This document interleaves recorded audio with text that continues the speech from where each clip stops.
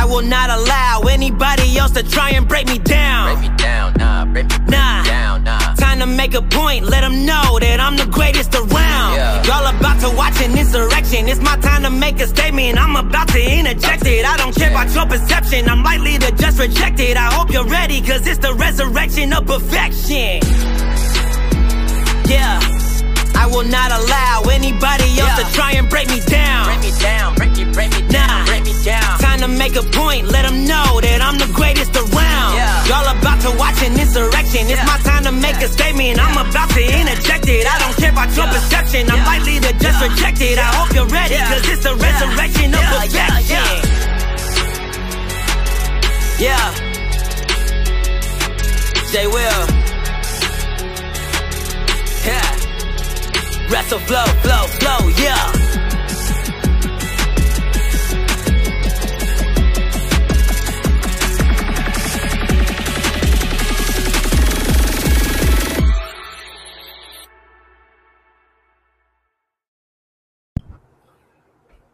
Yo, what's crack-a-lackin'? And welcome back to the 810 podcast.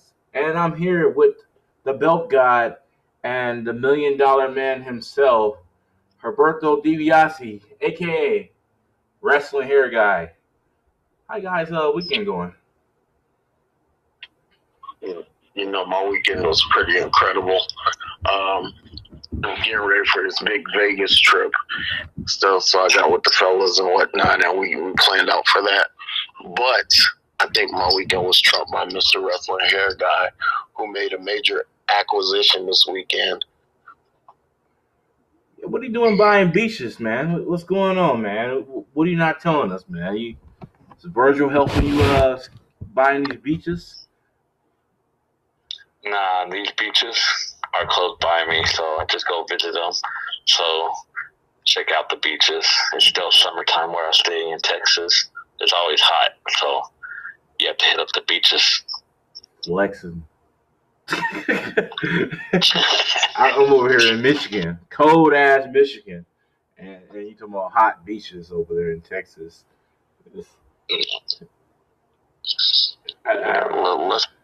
Let's start the big league encounter. We'll get him down for one on the big league. Mm-hmm. So right. I think you got it. The beach. What was it? San Padre Island that you said? Yeah, South Padre Island. Look at that. I'd rather be at South Beach, Miami, but it's South Padre. Is your toes still in the sand right now as we speak? What you say? Repeat that? Is your toes still in the sands right now as we speak? Hell no. I have people carry me. They will me to the beach. Exactly. They will me to the beach. I don't have to walk on the sand. Wait, you got people carrying you. What do you got? You inherit Macho Man Randy Savage Mans or something? What's going on, bro? Nah, I jump on a wheelchair and they wheel me all the way to the sand. Sweet Jesus. Oh my God. How much you pay them? Did you pay them or are they just working for pennies? Nah, they just work for tips, so I just tip them. Ah, come on, man. What the fuck?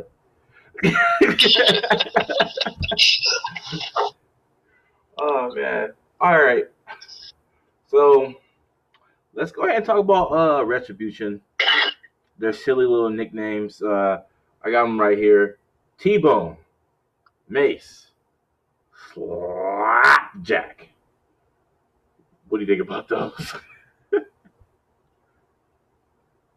No, those are serious. I am dead serious. That is the wrestler's name. That is T-Bone is Donovan Dijakovic. Mace is Dio Matten. And Slapjack is I think what was his name? Fuck. Kevin Steen. No, that's Kevin Owens. Do you remember back in the 90s when the cartoons would have cartoon characters would have these villains? And the villains would have some of the worst henchmen and their names. Yes. T-Bone, Mace, Slapjack, all sounds like henchmen.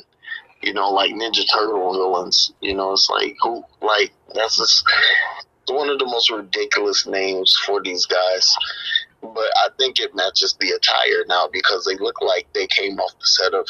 They stole their outfits from Mad Max Fury Road. It kind of come across as like Bane from Batman. Like I don't. I did see that on that one. Yeah, I'm like, it's like they watched a whole bunch of bad '80s movies, and it's like, hey, let's make our characters out of this. But here's the thing about Retribution: it's like, okay, you come out of nowhere. We know where they come from. Yeah, I mean, you come out NXT, but you come out of nowhere, right? Mm-hmm. So you're sort of like a villain with no cause, and you keep saying that we're here to purge WWE, of these people and stuff. So okay, if you achieve, what do you give us? Like, who are you going to become? Like, what? Like this group has no direction. They have no purpose. They don't even have no motive. Like, they have no genuine motive. It's like, really, when you think about their origin and like what their goal is and what they're trying to achieve, it's really ridiculous when you think about it. It's not like the Nexus when Wade Barrett was leading that group. So it's pointless, and it's really lazy booking and writing. Exactly. I also think Retribution is probably the answer to AEW's Dark Order, probably. I mean, so-called answer, because it was a very poor execution. I mean, you got these guys running around looking like a Halloween costume party, really. So compared to Dark Order. But you know that Triple H makes their names before they get into NXT. They don't even NXT don't have the rights. Like, they just give them the name when they come in. They can't make up their own name gimmick. I'm going to have to disagree with that. I think Triple H gives it to them. I think Triple H gives them their gimmick before they walk into NXT. I'm going to have to disagree with that one because Triple H, sometimes he will alter some of their names, but T-Bone, Mace, Slapjack, that is a Vince McMahon thing or a Bruce Pitcher thing. Trust me. That got nothing to do with Triple H on this one. And when it comes to the main roster, just like they did with the Viking Experience, they changed their fucking tag name from the Viking Roar Raiders to the Viking Experience, and then changed it back to the Viking Raiders. I mean, WWE does this a lot, honestly. They just go ahead, take away people's last names, take away their first names, give you stupid ass, silly ass names, and then at the end of the day, you're Shorty G.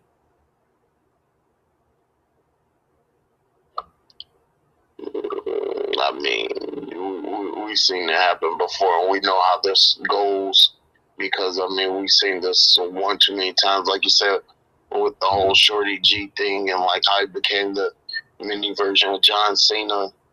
You know, oh my God, that's horrible booking. Like, Wait. Yeah, I wouldn't say mini version of John Cena. He dresses just like John. He dresses. Maybe the mini version of Jesse, Slam Master J. He dresses just like John Cena.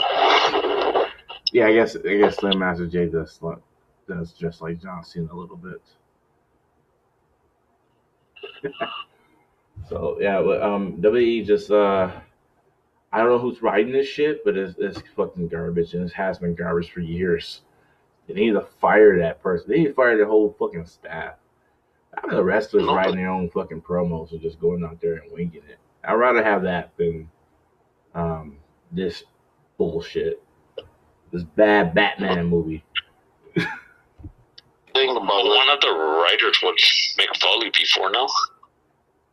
I thought they let go of Mick Foley during the quarantine. Oh, the quarantine down. That's crazy. Wait, Mick Foley was a writer? I think he was one of the writers in there. I thought his son works with WWE, though. I'm not sure about Foley.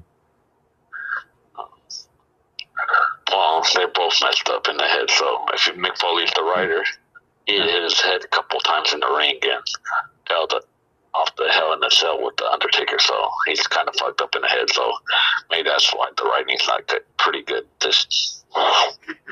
I don't think it's Mick Foley's writing on this one, if he did write this. or write any other thing. I don't think he had a say. I don't think he has the final say. If anything, I blame it on Bruce Pritchard and Michael Hayes. That's the two people that have the final say. Except for Vince McMahon.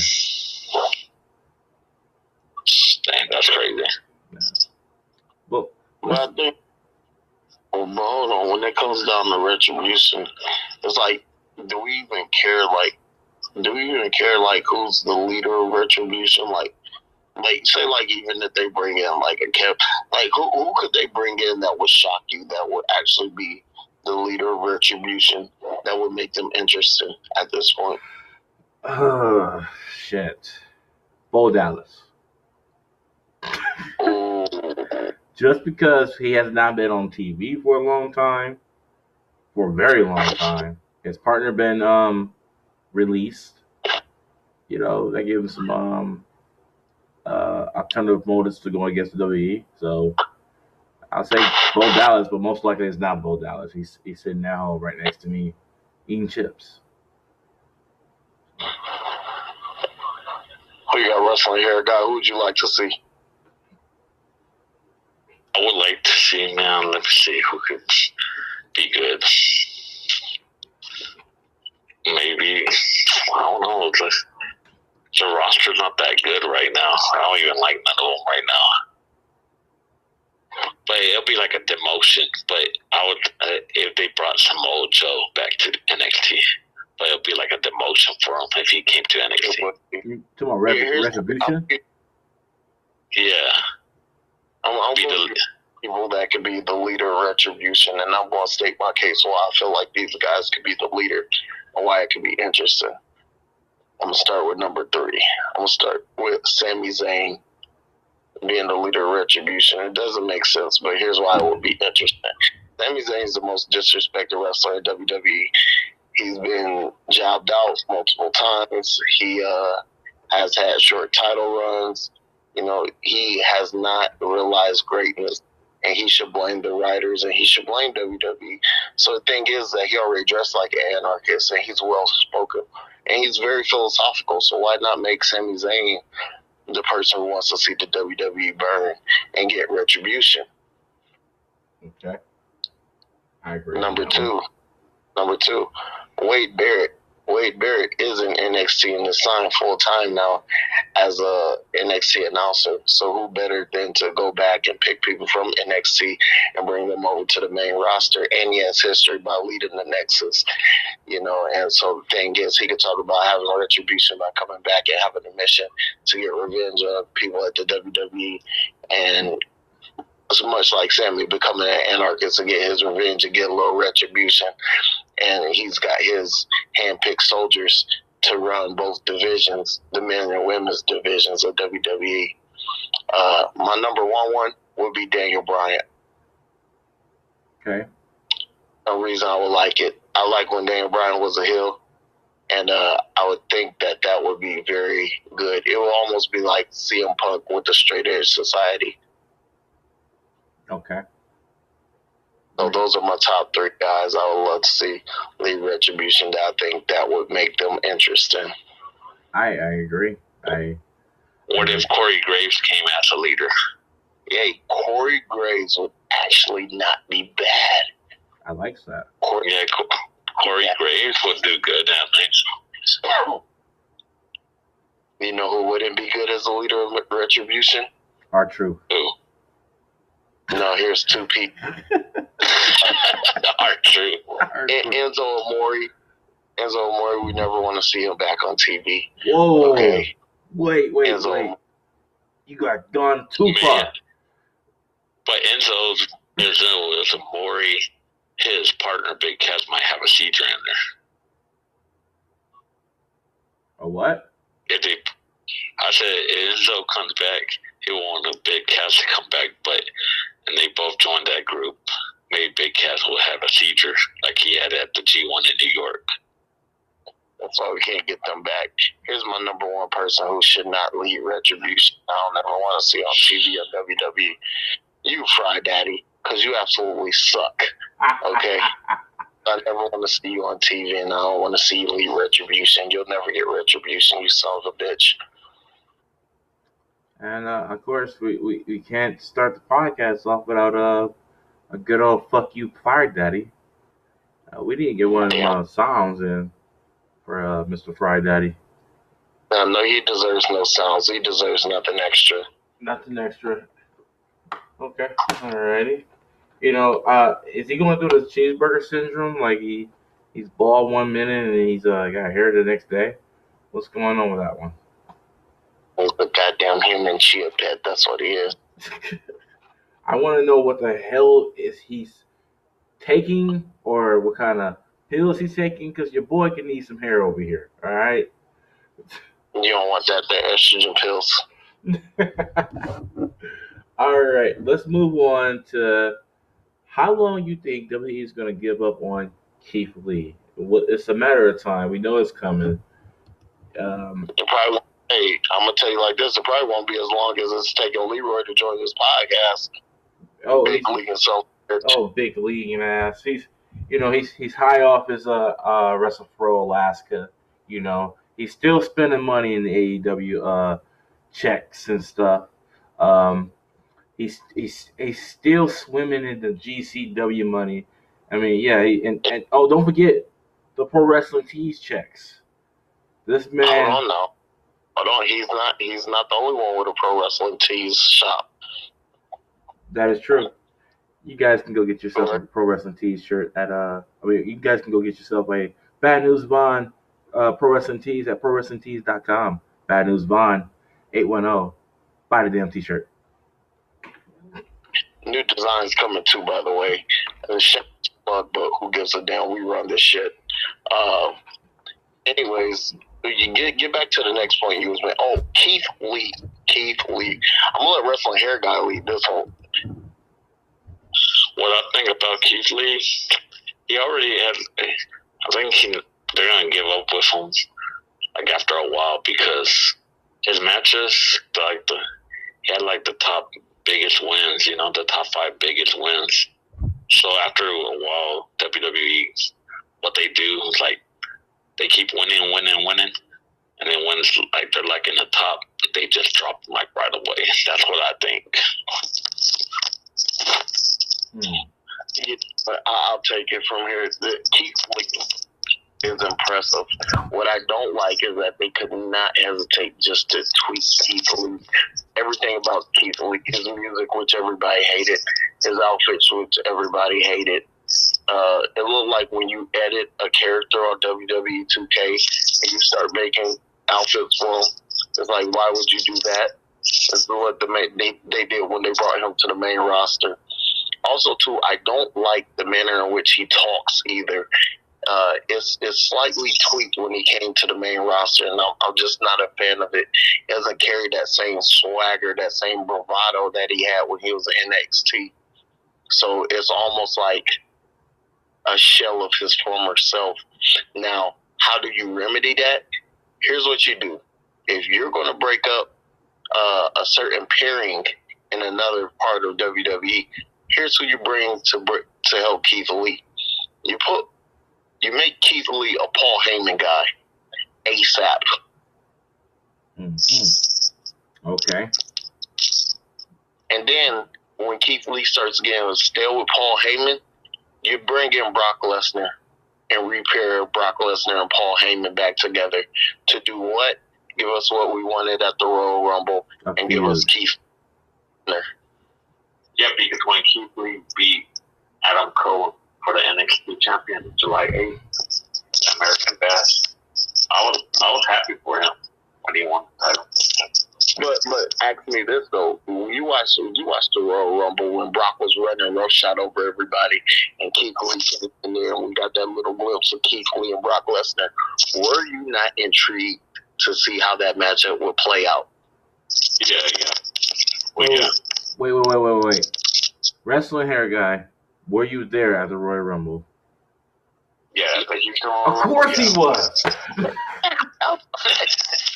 You can see this man on camera. I think he was the first person Edge gave a high five to. Shit. I was not that shocked when Edge came out because I said, "What the hell is he doing?" Because Edge called you. Stop big leaguing us, okay? Just say Edge called you. He's You signing them checks. Goodness gracious, man. And it was in my home state. I couldn't miss the Royal Rumble. Start calling him wrestling here. It's the one getting off the Jericho cruise. I was getting off the Jericho cruise, had got on the airplane, got to Houston. Oh shit! Speaking of big league, yeah, it's like, bro, what did you do? You say, hey, Jericho, man, I need a favor. I need you to dock right here because the Royal Rumble's coming in town. I know you guys got 2 more days of the Jericho cruise, but I got to get off this. Like, is that happening? Yo, who's playing the tambourine? The thing I was shocked about the Jericho cruise when I was on there, MVP was on there. I didn't even know he was on the Rumble. Oh wow! So it was a shocking to see him come out, and we were all drinking with him that night before the cruise was ended. This fucking rich guy. This Jesus Christ, man.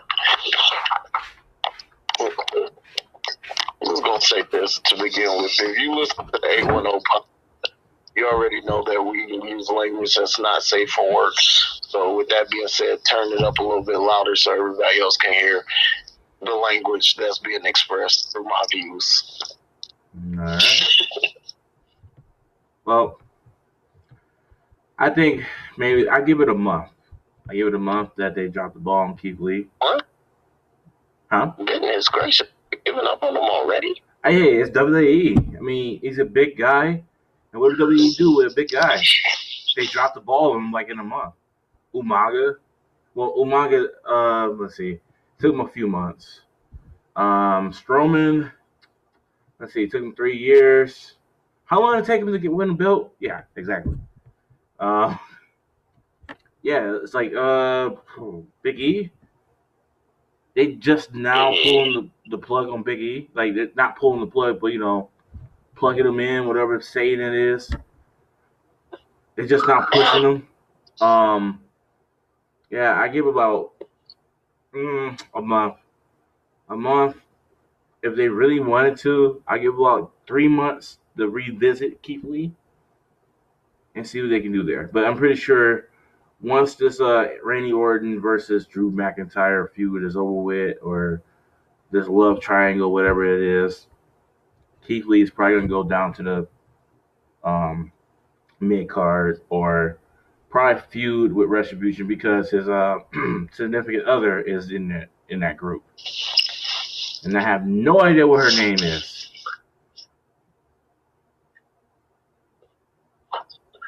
Well, I don't think that's true. Like, I think Keith Lee, I think the best thing for him is to go and to at least start competing for that first title, and that's being the United States Championship.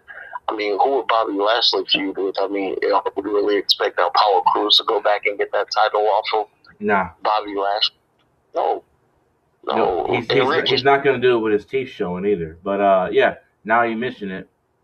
Keith Lee and Bobby Lashley will be gold.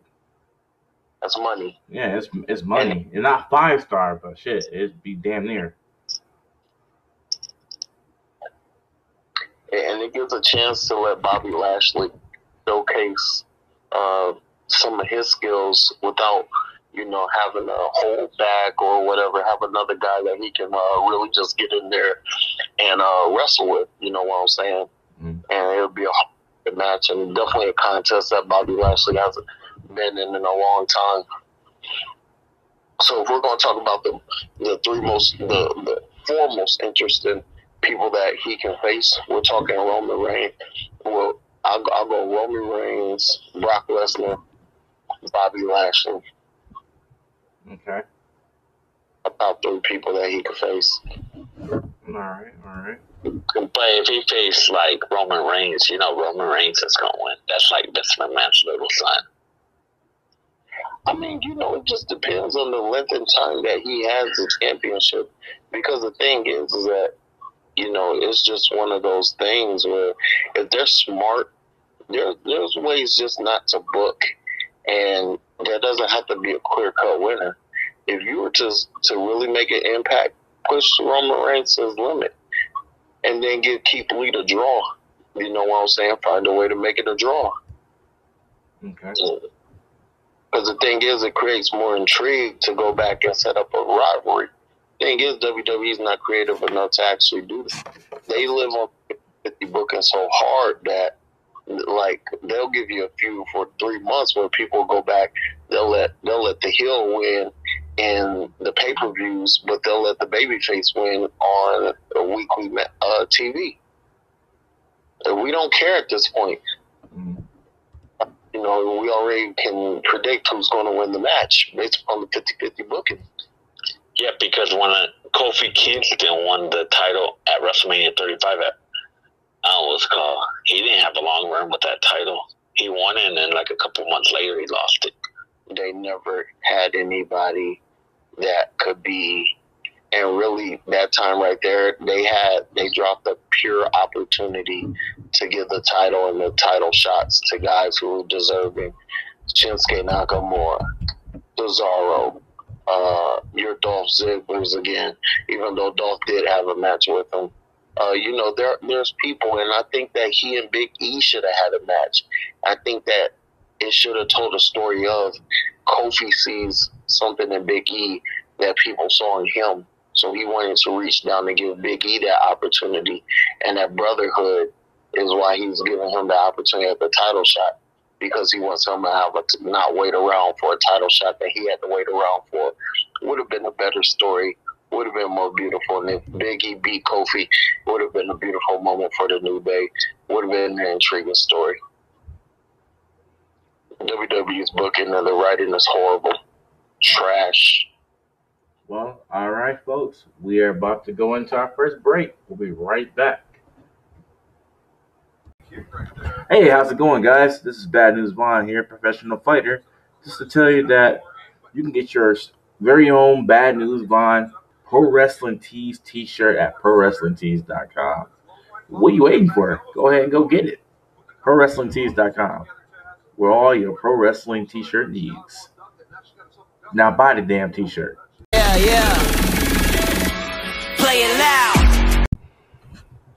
All right, folks. Welcome back to the 810 podcast. And I am here once again because they never really left. They just sat here with me. The belt guy and wrestling hair guy, a.k.a. Mr. Steal Your Girl, a.k.a. I'm probably going to buy your car a little bit later. She's shopping right now. That's why it's so quiet. Buy your car. I'll buy you out 2 cars. I'm Mr. Buy Your Car. Oh, I'm Mr. Buy Your Car. And look who it is. There's a big leader. Superstar Leroy is here. Turn off that sound in his background. Yeah, your background is kind of lavish there, sir. You talking about $1 Million Man? Both of y'all the $1 Million Man. Y'all the $1 Million Dream Team? Nah. I ain't got no sound in my background. Alright. You and Wrestle Hair gotta be drinking wine and caviar. Well, I am drinking. I'm drinking wine, but I vowed not to fall asleep like last time. Yes, the belt guy. Lower Adrian interview. I had to take over the reins. Me and Vaughn. Well, listen, I like to start by defending my case, okay? For anybody who listened to the podcast last week, and thought, oh, the belt guy's a mortal man. Well, think again, you asshole. Every deity, every lord, supreme, celestial being has to have rest and stuff. Even Galactus, after he eats worlds, has to rest. What did Thanos do when he snapped half of the population away? He rested, okay? Thing is, don't compare me to you. I just had to get one day of rest and stuff, but I'm back, bitch. Oh my! Oh well, that was the tombs of the belt that guy. was a sermon from. Well, as I said. Well, Ron, you drink that MD 2020 wine. No? you goddamn right. I'm from Flint. You judgmental bastard. Let me tell you something. That's what kids are baptized in Michigan. Funny too. That's how they come angry and still burning. I just think a lot of you guys from Michigan come angry. Matter of fact, the whole Midwest come angry. Let's just put that out. The fuck you talking about, Leroy? I ain't angry. Don't lump up there with those I'm guys. sorry. I'm just going to generalize everybody from the Midwest. Yeah, they're very. It's all about the dirty South If Texas. you ain't never lived in the Midwest, you don't ever lump in with that state that sits below us. Okay. I wouldn't want to live in the Midwest because I don't wear skinny jeans. Yo, whoa, I thought that was a personal attack. That was a personal attack like a motherfucker. Down there in Texas, I think they invented the cut-off shorts. They invented They cut off shorts. Hey, yo, that's explains I why feel you like had I'm always cut off his shorts. his toes in the sands. But Your toes. man. Anyway, Raw Underground. The Raw Underground's main event. I don't know if this is the main event of the show or not. This is the one that got caught. Was Braun Strowman knocking out the bad guy from Tony Jaa's movie? I guess the Element Protector 2. So I guess Braun Strowman is all of a sudden in MMA. He's in the shoot fighting league down there. Oh no! Don't call it shoot fighting league, Leroy. That's mad That's what they trying to disrespectful make for. it as. That's mad disrespectful for murder grandpa. The Sports Entertainment Shooting Fight League. Oh man. Oh, Mad disrespectful for Monroe Suzuki. I'm so sorry. Do not kill us. nah, I'm not saying that. He's already doing that. I say if you listen to this podcast and you want to see some real shoot fighting, straight, going back to I would say it's not even a throwback. It's a throwback to the modern twist. Bloodsport, Josh Burnett's Bloodsport, but it was created by Matt Riddle. He had the idea and then he took it to Brett Lauderdale and Joey Janela and stuff. So let me ask you, why it didn't make no sense to put Braun Strowman in there? Why just not get Matt Riddle in there and start doing that? And they had Shayna Baszler and all the Four Horsemen in there. I don't know why don't I have Matt Riddle in there. Yeah, I can tell you why.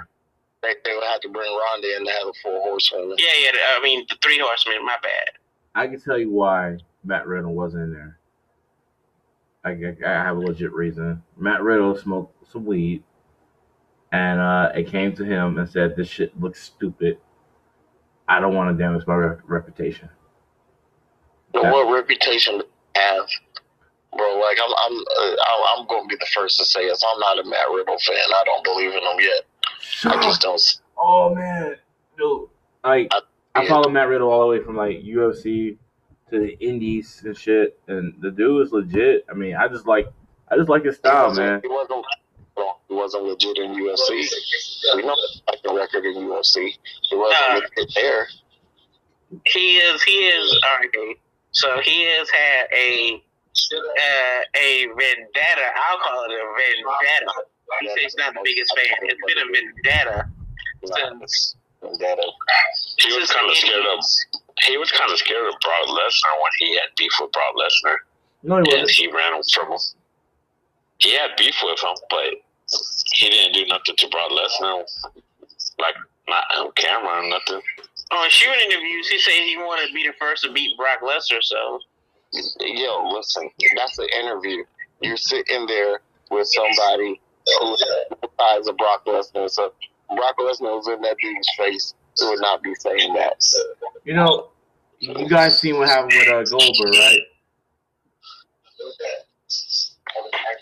Yeah, I heard what happened to him in Goldberg. Yeah. Okay, I seen Matt Riddle's finish. Matt Riddle looked like he was high out of his mind. All right, he's walking around, looking around probably. He runs right into fucking Goldberg, and they get into a conversation, whatever, like that. And you can see Matt Riddle's turning red. But I can tell you this from experience: Matt Riddle's high was blown. It was just blown to smithereens. All right. So he got sober right away. Yeah. So and I always say that if I got a blown high, I'm a pissed off guy. So I'm thinking Matt Riddle kept his cool for a bit. He's like, well, I don't know if I want to go ahead and knock Goldberg out or not because my high just got blown. But I guess Shane McMahon also seen the same blown high and thanked him for not knocking out Goldberg. I think they was about to get ready to tussle because him and Goldberg do not get along. Matt Riddle has stated that Goldberg is not a good wrestler. Kind of agree with that one. Yeah, he called out him, Booker T, and who else did he? I think he called one more person. He called out Booker T? Yeah, he called out Booker T. I remember it because Booker T was talking about it on his podcast. Oh, man. What did Booker T say about it? He's like, man, basically keep your name out my mouth, basically. That's basically what he said. Sucker. But here's the thing, though. Okay, we know Goldberg is a good wrestler.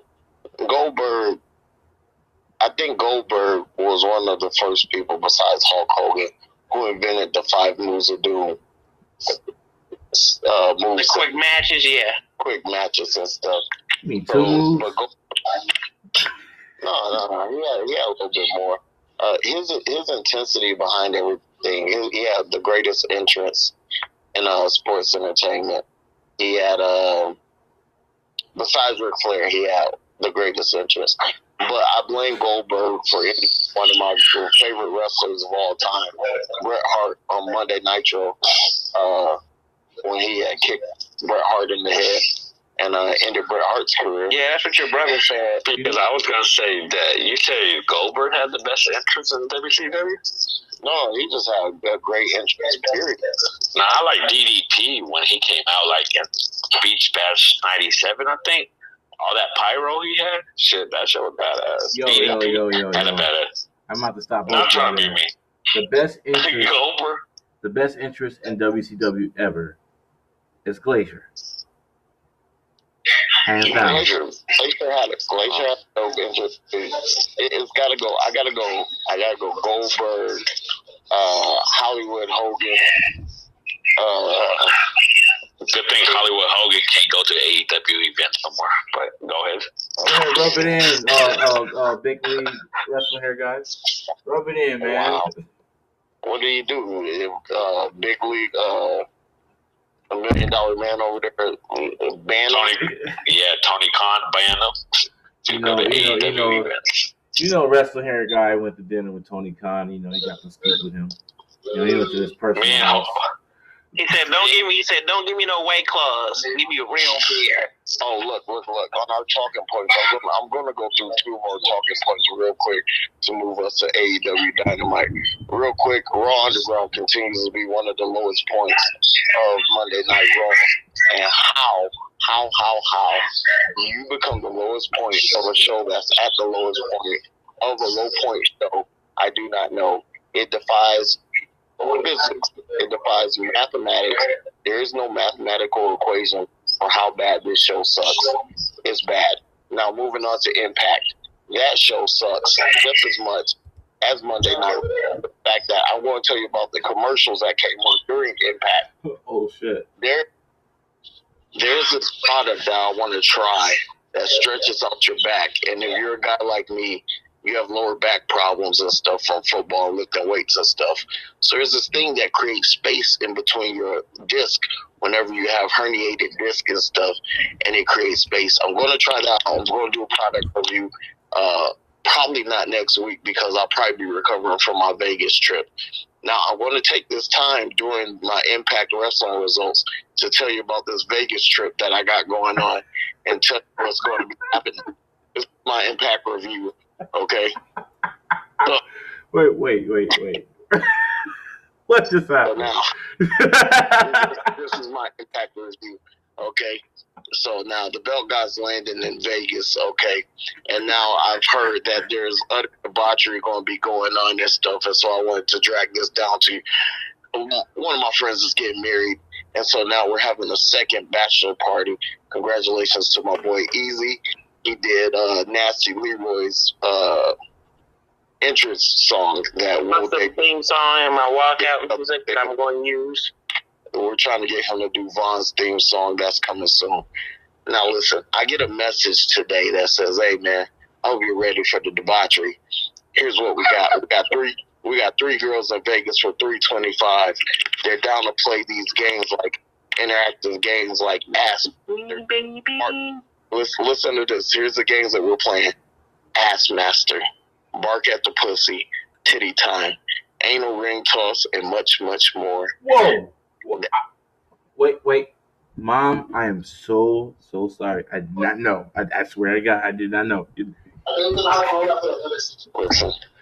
Listen, I am not sorry. I'm going to Vegas, so what happens at Vegas Stays in Vegas. it's going to be great. That is my impact results right there. Well, actually, for those who for this sarcastic Impact Wrestling review, I actually did watch Impact. Oh, So I watched that in AEW. Can we move on to AEW? Well, we you already part covered of the the other team, Impact though, Wrestling review, so let's just go ahead and That's not go even right a into review. AEW. Wait. Hey, belt guys. Let me say this. What do you want to say? Let me say this. Wait. I'm gonna give you a quick synopsis of what I saw. Okay. Wait, we already did the What I Impact. saw, We did Impact is already. Kylie Ray.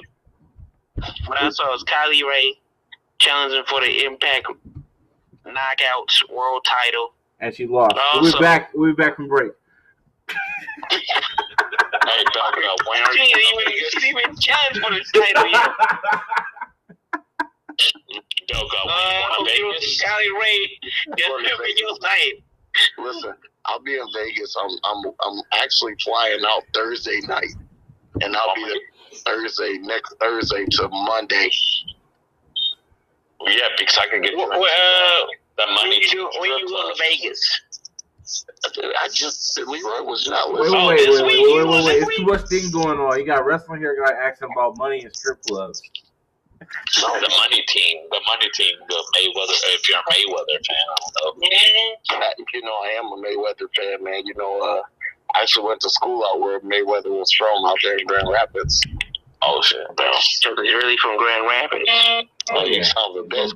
Born in Detroit. I was between Grand Rapids and Detroit. That's what happens when you're from Philadelphia, Mississippi. You try to. There you go. All right. Try to hate. Let's go right into the AEW Wednesday Dynamite reviews. Since we already covered the Impact Wrestling reviews. Well, I'm gonna log out for the AEW because I didn't watch it. You gonna log out with your big What? Hey, I didn't watch it. I didn't watch Dynamite. you gotta stick around. We got Royal next. Oh yeah, cool. Go ahead. All right. Anyway, Okay. I'll explain with that. I kind of forgot the first match. Yeah, I'll talk about Dynamite because I don't. All right, I watched Dynamite. What was So the first match? The first match was Joey Yes, Anthony the best. Okay. versus Miro and Kip Sapien with the seventh ranked girl that I call Penelope Ford. Okay, Leroy, I hate to interrupt you, but if you guys remember the conversation we had earlier off camera when I said that Joey Janela is the Dolph Ziggler of AEW, did he not prove it tonight or what? He proved it. Yeah. He made Like Miro look $1 million. But if I had to Even nitpick, Miro seemed like he hurt his leg. he looked like Or- it looked like it was pretty botchy. Like the whole match was kind of botchy. Yeah, he I think he put all his weight on his right leg or his left leg. One of his legs. Here's the only thing I did not like, okay? Here was my problem with this match, okay? You threw Sonny Kiss and Joey Janela, who is a tag team who have been consistently performing during the quarantine, and they were formed together, and they've got some wins under their belt. You put them up against a newly formed tag team with Kip Sabian, who had been out for a while during the quarantine. So this is only maybe his. I think this was his first or second match back. Probably second. Yeah. And then Miro, this is his first match back. So the thing is, you put them in there with a red hot tag team, and the botches were caused because of the lack of chemistry and the ring rust with two people out of the other two that was in there. That's the only reason that I say that. When you put Joey Janela, and even I get Sonny Kiss. Sonny Kiss sells great too. You know what I'm saying? The thing is that that's all I was saying about Joey, and this is not like to be biased or anything, but when I watch Joey's matches and stuff, even when we went through the whole thing with Brody Lee, Chris Jericho, who else? Colt Cabana. Cody Rhodes. We're not gonna say Colt Cabana. John Mott. You know, the thing is like he's really consistent at making you feel the impact of some of the high impact moves that he gets put into and stuff. So he really does. He really reminds me of Dolph in that regards, because it'll make you buy into a match that might be insignificant. Let's not forget about that match he had with Kenny Omega. The way he sold for him. Yeah. So the thing is like, you know, that match right there, like, even though some people say that would be his coming out match on AEW. But is it bigger than the one with him and John Moxley though? No, I think the one that John Moxley won was the like it's not the one he did at was it Fire Fest? Not that one. The one on Dynamite that he had. Was that the one he came out the ladder into the table? Yeah, I think that was the one he went to the table. This is like on Dynamite. I think he was wearing trunks or something. Yeah, it was on Dynamite. Yeah. So yeah, I saw that. March. Yeah, that was March. Yeah, March of last year. Yeah, but I say all that to say that match was a good match to set up the whole pairing of Miro and Kip Sabian.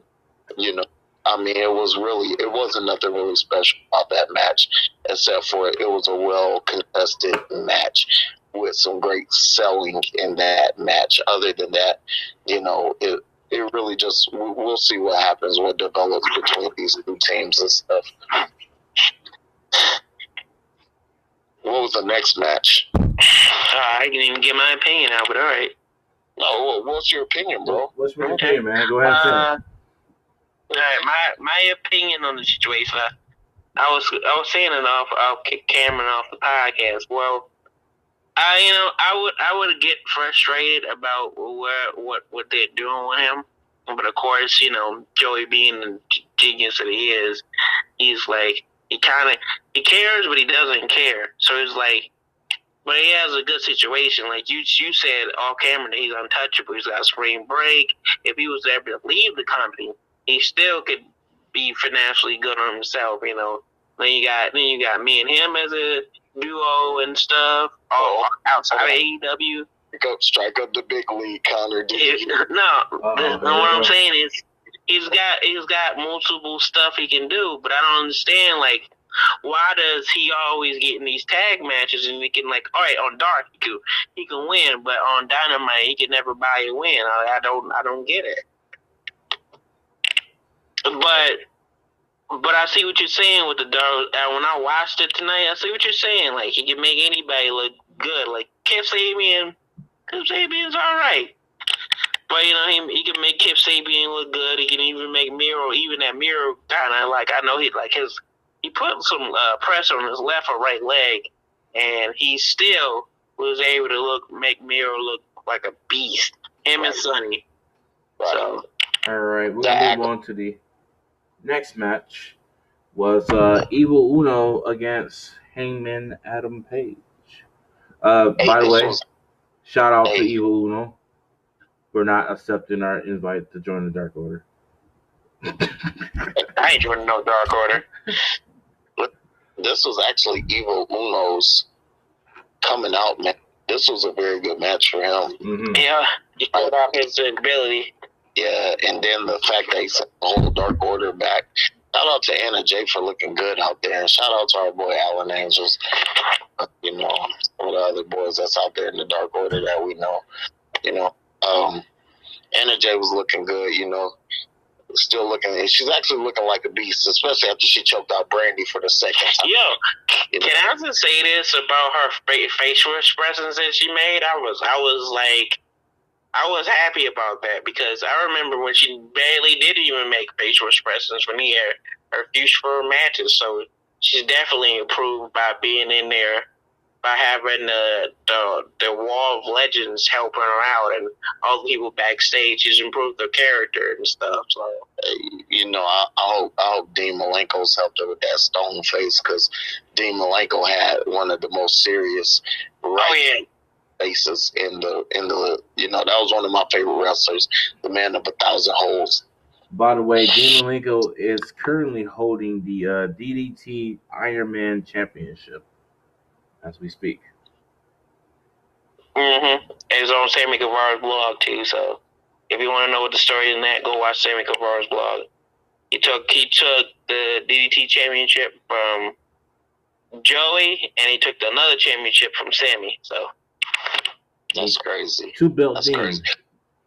But yeah, that belt is defended in Japan, 24/7 title. Yeah, I'll tell you this though, that match really was a good match because and here's the things that made that match intriguing for me. Adam Page looked good in this match. And I'm glad that he's finally a singles competitor again because now he's able to kind of not have to live in that Kenny Omega shadow and feed off of Kenny. He could just really showcase his abilities as his cowboy toughness, yeah. And the thing is, I like Kenny Omega's commentary because Kenny played that kind of middleman, kind of could be the cleaner, kind of could just be Kenny Omega type deal. It was just a very indifferent commentary and stuff. And then Evil Uno's performance actually in that match, he really did a good job in that match. It was a solid match. Very good match. Do you think the way Evil Uno pushed back the Dark Order to go to the back, you think, along with Colt Cabana, could we see a face turn a little bit? No, I think that Evil Uno is the guy who will be facing Colt Cabana. Okay. He's like they said, he's the mouthpiece. He's the second in command. He's the one who's keeping everybody in order when Brody Lee is doing his own thing. You know, he's the what you call it, the capo, if you will. Whatever you do, don't go on his Twitch and ask him for the Plug It podcast. So. That's a no-no. All right, what we got next? Who's next? Well, we will see when we come back from break. Yeah. Play it loud. All right, welcome back. We are here with the wrestling hair guy, the belt god, and Nasty Leroy, who decided to take his time for his team break. So we're going to go ahead and we're going to talk about Mr. Brody Lee versus Orange Cassidy. I really like this match. It was hard-hitting. I like how Orange Cassidy plays the character, playing mind games to Mr. Brody Lee, but in the end, it did not work out for him. What do you guys think about this match? I thought the match was good. My dad's a big fan of Orange Cassidy. He was pulling for Orange Cassidy. Nancy Leroy Sr., he was watching it with me. So it was a good battle. He had, of course, do some Superman punches on the Dark Order and stuff, I think you'll see him contend for a championship soon. I just don't think right now they're going to have him with the TNT title. I don't know. I want to see him compete for a championship soon. So, yeah, that's my thoughts. Three things I want to touch on this match real quick. I don't know how Brody Lee made it out of that first segment with some of the most lethal kicks I've ever seen in my life. That dude right there like really have himself checked because those were some vicious kicks. Number two, no sell Brody. Yeah, no sell Brody. He did not sell those kicks. Number two, the best friends, they're pieces of shit. Orange Cassidy saved them last week. They did not come up and save their friend this week. That needs to be addressed. Number three, welcome back, Cody Rhodes. I like your new look. Wrestling hair guy?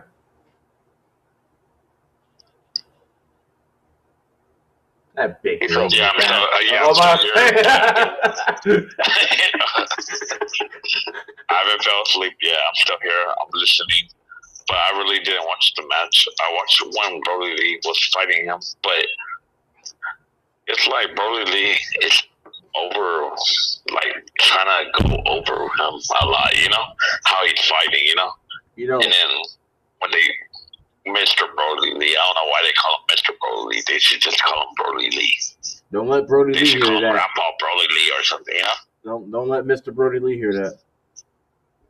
Well, I already joined the Dark Order, so if you haven't joined the Dark Order, go to jointhedarkorder.com. So you already know it's called a man, Mr. Brody Lee. Oh, I forgot you're rich. But, you know, here's one thing. Cody did come back. He is sporting the his original hair look, whatever, from many, many years ago. But here's the thing, though. It looks like Brody Lee and Cody are going to get ready to do a dog collar match. I don't know when or soon. Cody's supposed to give him an answer next week. What do you guys think about the upcoming dog collar match between Mr. Brody Lee and Cody? I think we're going to see that match at, like, Full Gear, maybe. That dog collar match. They're going to build it up. Full Gear? What are they? Full Gear too. You think they go to your Full Gear, not Dynamite? No. That's a pay-per-view kind of match. It's going to be bloodshed. Yeah, that's a good build. October's away, a few weeks away. After that it's November. Yeah, it takes time. And it's going to be a quick build to that match. So, yeah, I can definitely see it at Full Gear early November. Okay, yeah, Full Gear's in November, right? Yeah. November 7th. Okay, yeah, that's a good build, yeah. All right, we're in agreement, so we'll see it at Full Gear. All right, so let's... If you're not on your couch watching it, you'll be there present. All right, wrestling hair guy is over here flexing. So, anyway, let's get into the main event. I like this main event, by the way. Not because I want to fight him at Bloodsport, but, man, this is the reason. Eddie Kingston and his knife-ass chops. Oh, Lord. They sound like gunshots, and I hit, got on the floor, and wait for him to stop shooting. Because that boy can strike. I'm telling you. I love this match. I wish he would have went over. What do you guys think about this match? I personally, anybody knows, or if you don't know, I like all different styles, but my favorite two styles in pro wrestling today, or not pro wrestling today, but it's in general, are the British style and the Japanese style. And I do like when two strikers, not brawlers, two strikers, like a Kingston or a Moxley go at it, especially when they're familiar with each other. And guys like that can tell a story with their strikes, can set a story with their movements. They all have to do is you put the camera in their face, and then the strikes tell the story in their face.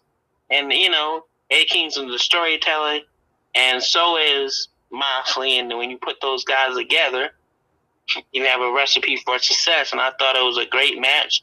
The ending was good because now we know that John Moxley needs to get back Kingston and the Lucha Bros and Team Taz member Ricky Starks and Brian Cage and all them. So I think it was a great story. It was told. Sucks that Eddie Kingston didn't get the World title, but I'm glad I got to see the match I wanted to see for a while since CZW days. All right, Bill. Eddie Kingston, man, the promo leading up to that brought me into the match. The physical match sold me of the match. Ricky Starks spear on fucking Darby Allin put me over because he folded that dude up like a lawn chair.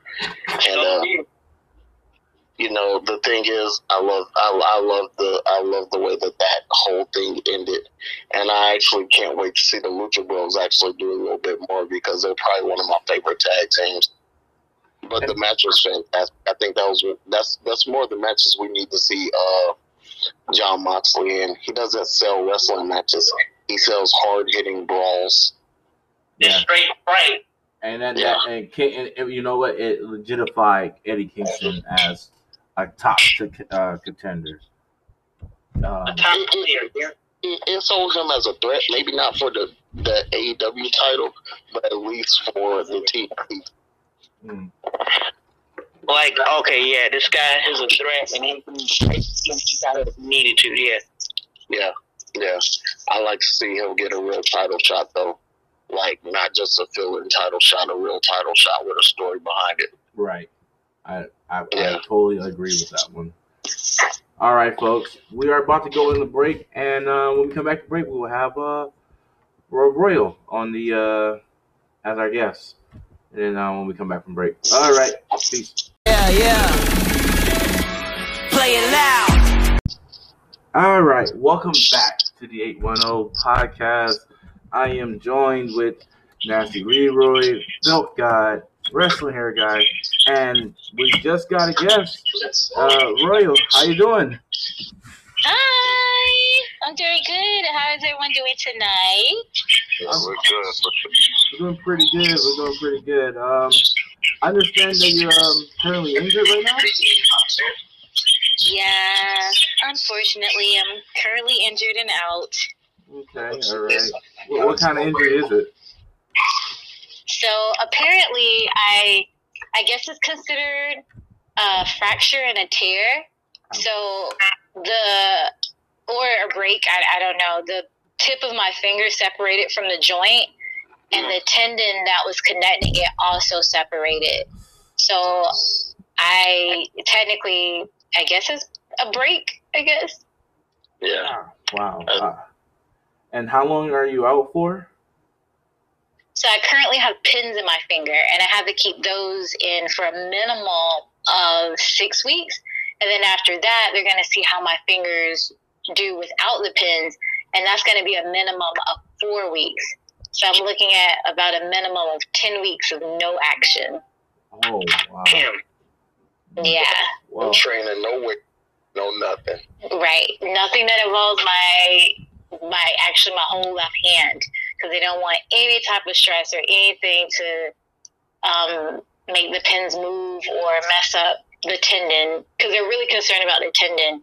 I mean, obviously they're concerned about like the bone actually joining, but the fact that the tendon that was actually making my finger function the correct way was just hanging. They're like, yeah, that's not cool. Your finger would have never healed. You would have always been in pain. And I'm like, oh, okay, great.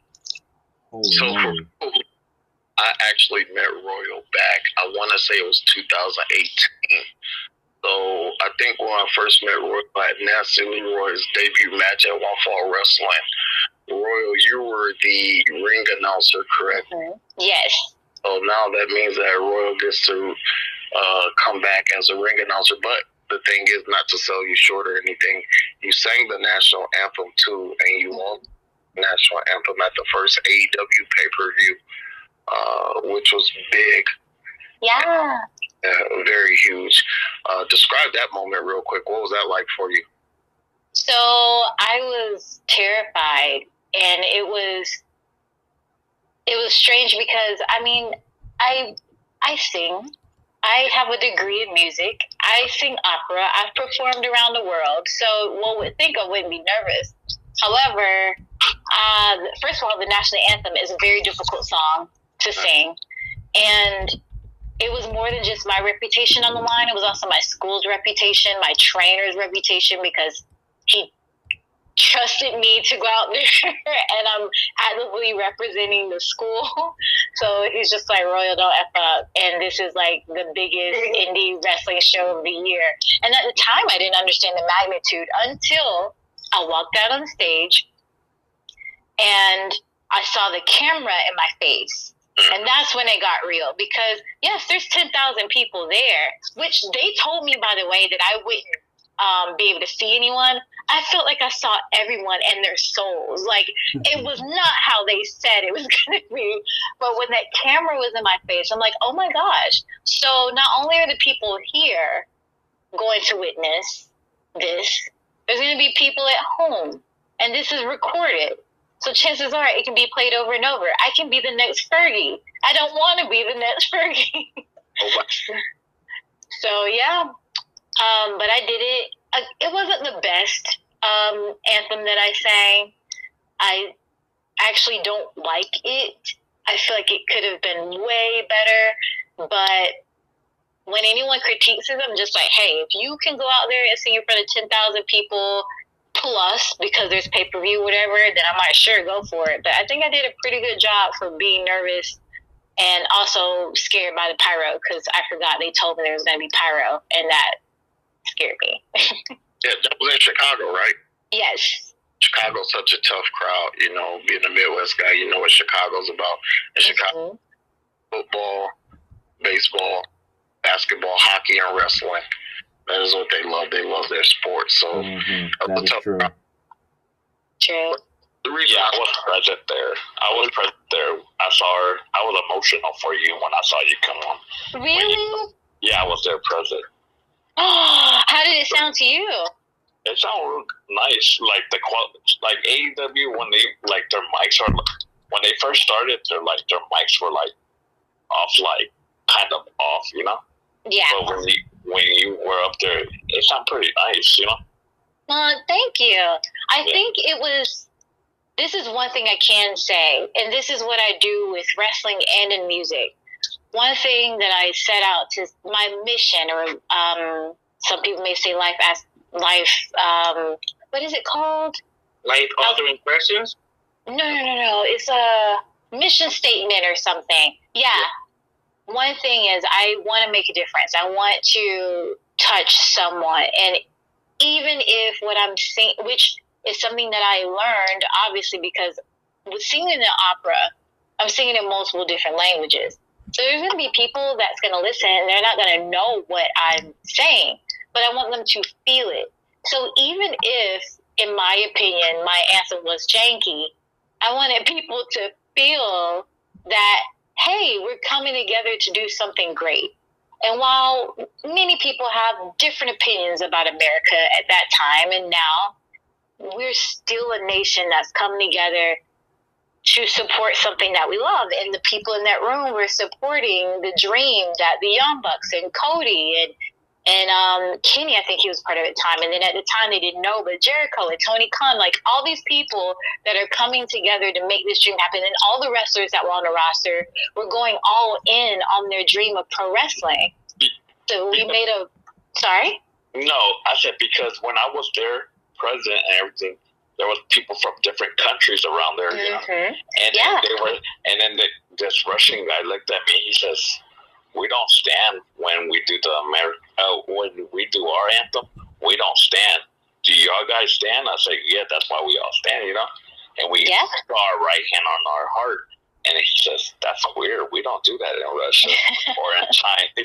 And I had a Chinese guy that flew from China all the way here, and he says, "Yeah, it's disrespectful for our flag to be shown on TV, you know." Really? He said it's different country. I was sitting around different people that flew in that came to the show, you know. So it brought a lot of people. Yeah, they were shocked because they said America's kind of weird because y'all stand for your American anthem. And I said, and then Some when I people see do. and now when I go to pay-per-views and I see the people from the same ones I saw from the first pay-per-view, they understand it now, and then they said, "Why do people kneel down now?" And then they don't understand what happened now, and then I explained it to them, and then they said, "Well, kneeling down in our country is disrespectful." I said, "Well, it's a long story, not tell y'all, you know, what happened here, you know." And then some of them don't make eye contact when they talk to you, you know. They just they just look away, you know. Yeah.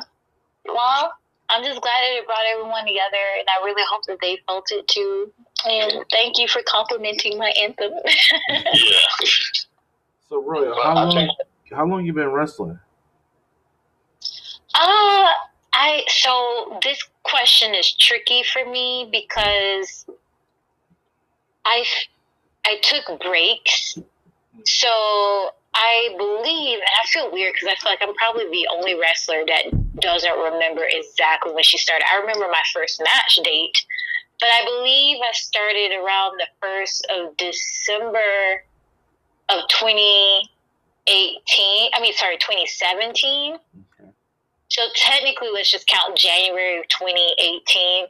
So you would think it would be about 2 years, almost 3, but I think there was a time where I took almost like 6 months off, maybe 4 months off, and then maybe another here and there because of work. So the cumulative time of me actually wrestling and training is less than 2 years. Right. Okay. Hey, go ahead, Leroy. All right, Royal. All right, so I've seen you since you came to the back when it was a Power Factory. Yeah. And just like anybody else, I'm there to help, and if anybody needs anything to talk or whatever. So I've seen you progress and get better and evolve your skills, like this as a character, as a promo, just in general, and evolve your stuff. And just like I said to Anna, I'm proud of both of you, because I remember, anybody knows, I didn't give her I don't want to say not time of day, but it wasn't like the easy fit. But what I'm getting on to is when I saw you in the Battle Royal, I think All Out Battle Royal, was when I saw you in there, I was like, all right, Royal's going to get in there, she's going to last for a little while. And then I see you, and then you get in there, and then you get eliminated. I'm like, what? It's like quickly. I'm like, what? What is going on? Now, from a person that's been on, I've never been in the ring for as like in a big pay-per-view atmosphere. I've been on TV, but I've been on pay-per-view for GCW and stuff. So when you got it to the point of you're in there with all these girls, all these different experience levels and people from different promotions and stuff, we can just say this right out because I can shoot with this question. I think personally, when you got in the Battle Royal, they didn't like that. You're the person that not only won, the first female to be their American Dream Scholarship person, but I received this opportunity and was ready to take this opportunity to all the people, even that some of them been on TV, some of them haven't. I think, a couple of them say, you know what, let's just eliminate her, real quickly so she can't get no momentum, because right. It's a little jealousy. I ain't gonna lie. It's a little, the veterans were like, hey, some of the veterans, I think it's the in-between people that they've been in there 4, 5, 6 years, and they're like, oh yeah, let's just push Royal out. Right when the commentator was putting you over. I know, he was putting me over. Yeah. So I always fret about that part. So that's not really a question. I just had to put that in there. Well, I appreciate you for understanding. Yeah, it was really bittersweet because I was just as surprised as you when I was eliminated. I can say that. Your face looked like it, yep. It was definitely a shocker, for real.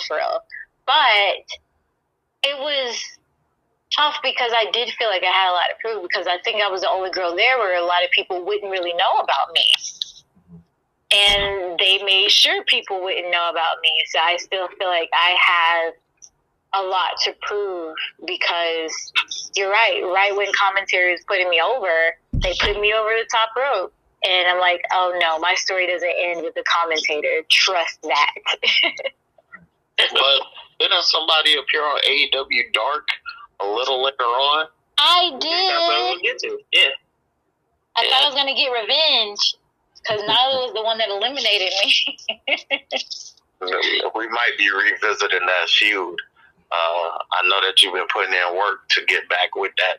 You've been working out and doing a workout series during the quarantine with who's the girl you've been working out with on Instagram Live?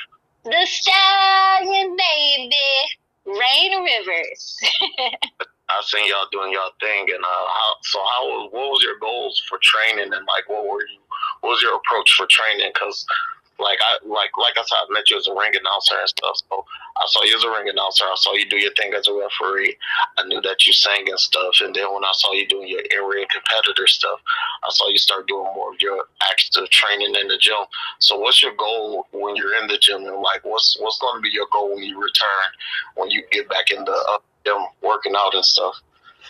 Oh, so the goal at that time is different than my goal now. So at that time, I was really missing, like, wrestling. And I was going through some personal things that were kind of, like, just messing me up mentally and emotionally. And just like a lot of people, quarantine was helping me gain weight. It wasn't helping me do anything else. So Rain, she is super motivating. Like, she is like, well, you know what? Life may suck and it may be on pause, but we can get that body snatched. And I'm like, yes, you're right. I don't have to let my body go just because I'm not wrestling and just because I feel like people aren't paying attention. So she's actually like the person that was like, hey, you can do this. And so she was actually helping me. Yes, we were doing it together, but she was more of a help to me than she realized. So that was the beginning. So then now, I guess, while I'm training, and even now, like, while I technically can't do anything with my hand, you know, I can do a lot of lower body things, whatever. I want to, when I return, I want to be a force to be reckoned with. Because before this COVID-19 situation, pandemic or whatever, I was literally making like a lot of headway on the wrestling scene. People were really realizing my name, knowing what I was. I mean, I had a complete revamp. Like, I changed my gear, everything, you know, and where I was wrestling, people began to pay attention. Excuse me. They were paying attention. And then COVID hit. And then I started getting bookings again, and I'm starting to pick up traction again, and then this injury happened. Well, after this, there's no going back. Like, people are going to be forced to know about me. So that's why I'm, like, hitting the gym and everything now. I'm like, no excuses. You're going to see me. You're going to hear me, and this is going to make me stronger. Here's something that I have to say on a personal level. When I first attended the One Fall event and Nasty Leroy's debut match against QT, it was a great time. And the one thing that I did notice amidst all the trash talk that we were doing that day was that we talked about trash. If you were there, you knew the whole damn time. But you had a presence, and your presence is one that became noticeable, that even no matter what role that you play in the organization, you still like to leave a lasting presence. Now, the thing about you and Leroy, tell me about your the whole culture of One Fall Wrestling, now the Nightmare Factory. I'll let Leroy answer after you, but tell me about that culture and stuff, because you guys really do seem like a family. Yeah, I really do feel like it's a family. That was the reason why I really chose that school. So the true reason why I just went ahead and chose that school, because I didn't go to any other wrestling school. You know how people say you need to go around and just test out some things before you make your final decision. I did not. But it was QT Marshall. His patience with like me, Leroy, And even with advanced people, his patience was incredible, and he had a way of breaking down things to where anybody could understand it. And to me, I'm like, that's what I need. I need patience, and I need someone to break it down with me and make sure I get it right. Like, there's sometimes he will make us do it over in a row, but we got it right. Whereas there's some places, if you didn't get it the first 3 times, they move on to someone else because there's like other people. I mean, and there's nothing wrong with that. There's nothing wrong with that. Sometimes it's what you have to do. But that's why I decided to stay. And then after that, I realized that the people are just really chill. And a lot of people, I mean, like, they care. They actually care about you. And while it is a competitive field, I didn't feel like someone was gunning for my demise, you know? Right. And Leroy was like one of the first to really like talk with me and encourage me, because there were quite a few times there where I'm like, I don't know if I have what it takes. Like, I knew like I want to do it, but there were just times where I'm just like, were people lying to me, and he would be like, look, you're a nasty hottie for a reason. So it is a family. It's a good place. You have to work hard though. You know, a lot of people have that misconception of, oh, well, since you go there and now it's associated with AEW, you're going to automatically get spots. No, I can honestly say that a lot of people that have gotten spots on AEW, Dynamite, or Dark or whatever, they worked hard for it. And I have to say a lot, like, I don't know all of them, but the ones that I do know, they worked for it. Regardless of how I feel about them, I know that they worked for it. And QT rewards hard work. And I will always respect him for that. And him and Glacier were the, like, foundations. So the fact that they took time and invested in me, I'm just like, you know what? Not a lot of people would do that in the business. And I respect it. That is still funny that you said that is the most nasty Leroy encouragement line. Hey, you know, you're a nasty hottie for a reason. You know, that's the one thing he said. He said, hey, when you come up there, man, you got to see this girl. Her name's Royal. Man, she, you know, there's a reason she's a nasty hottie. You're going to see, I think she's a good pick. And before he even said, yo, that's Roy, I already knew who he was talking about. I said, wow. I said, this freaking guy right here. Aww. Got good picks. You put yourself over, why don't you? To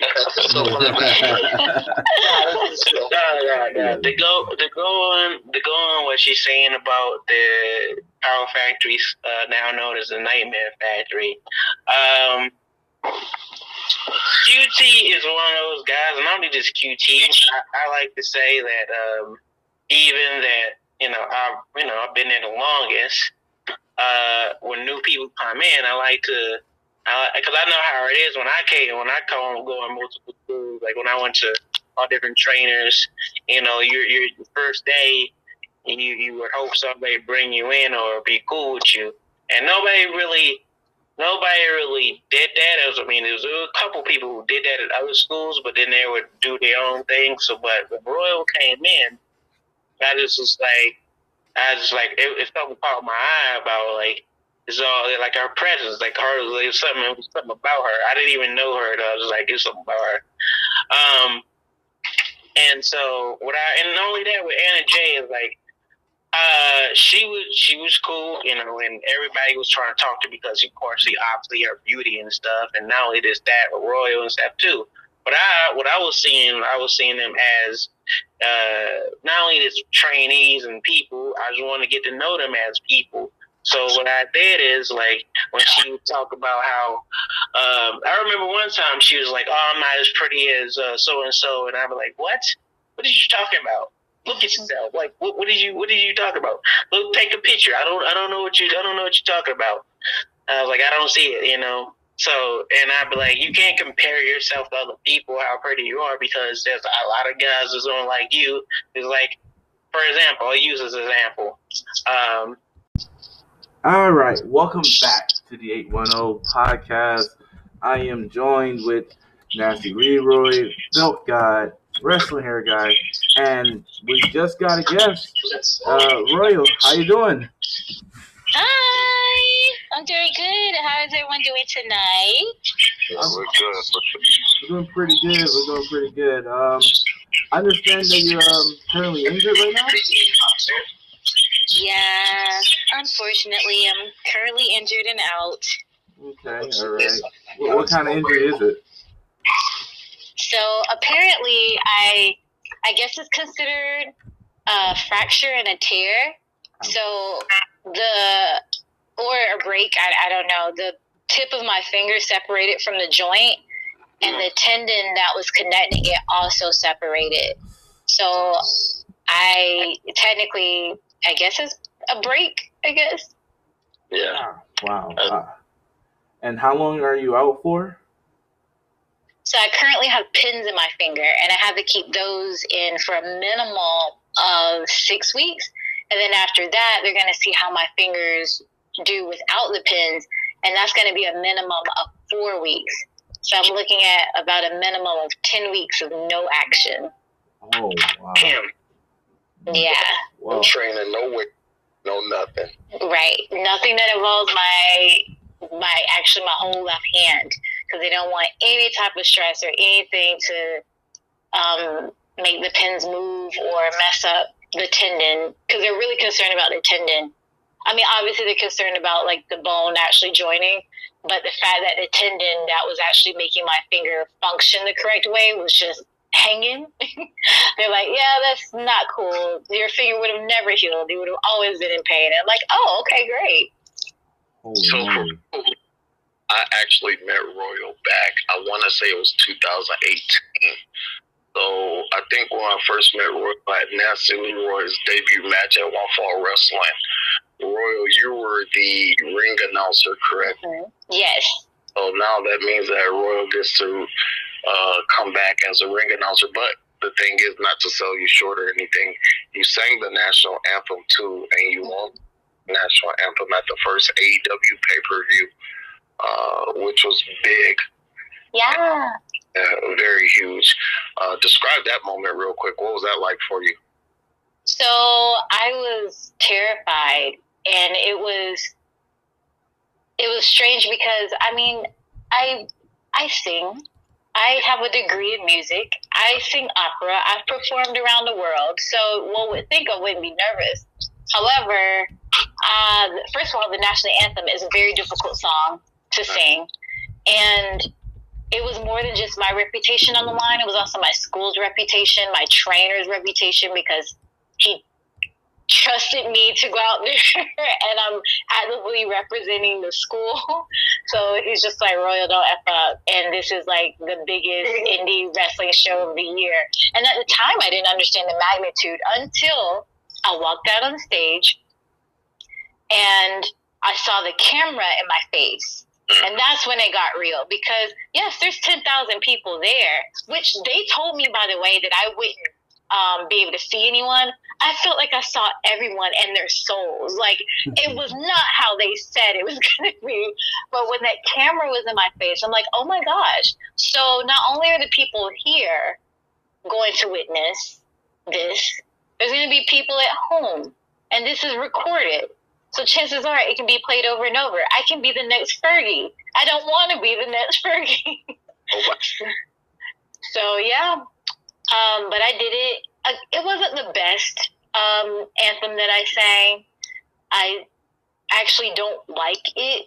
I feel like it could have been way better. But when anyone critiques it, I'm just like, hey, if you can go out there and sing in front of 10,000 people plus, because there's pay-per-view, whatever, then I might sure go for it. But I think I did a pretty good job for being nervous and also scared by the pyro, because I forgot they told me there was going to be pyro, and that scared me. Yeah, that was in Chicago, right? Yes. Chicago's such a tough crowd, you know, being a Midwest guy, you know what Chicago's about. In Chicago, football, baseball, basketball, hockey, and wrestling. That is what they love. They love their sport. So that is true. True. The reason I wasn't present there, I was felt emotional for you when I saw you come on. Really? Yeah, I was there present. How did it sound to you? It sounded real nice. Like the like AEW when they like their mics are when they first started, their mics were like off, like kind of off, you know. Yeah. But when you were up there, it sounded pretty nice, you know. Thank you. I think it was. This is one thing I can say, and this is what I do with wrestling and in music. One thing that I set out to my mission, or some people may say life. What is it called? Life altering questions? No. It's a mission statement or something. Yeah. One thing is I want to make a difference. I want to touch someone, and even if what I'm saying, which is something that I learned, obviously, because with singing in opera, I'm singing in multiple different languages. So there's going to be people that's going to listen, and they're not going to know what I'm saying, but I want them to feel it. So even if, in my opinion, my anthem was janky, I wanted people to feel that, hey, we're coming together to do something great. And while many people have different opinions about America at that time and now, we're still a nation that's coming together to support something that we love. And the people in that room were supporting the dream that the Young Bucks and Cody and Kenny, I think he was part of it at the time. And then at the time they didn't know, but Jericho and Tony Khan, like all these people that are coming together to make this dream happen. And all the wrestlers that were on the roster were going all in on their dream of pro wrestling. So we made a, sorry? No, I said because when I was there, present and everything, there was people from different countries around there, you know? And then this Russian guy looked at me, he says, we don't stand when we do when we do our anthem. We don't stand. Do y'all guys stand? I said, yeah, that's why we all stand, you know. And we put our right hand on our heart. And he says, that's weird. We don't do that in Russia or in China. And I had a Chinese guy that flew from China all the way here, and he says, yeah, it's disrespectful for our flag to be shown like on TV, you know. Really? He said it's like different country. Like I was sitting around different people that flew in that came to the show, you know. So it brought a lot of people. Yeah, they were shocked because they said America's kind of weird because y'all stand for your American anthem.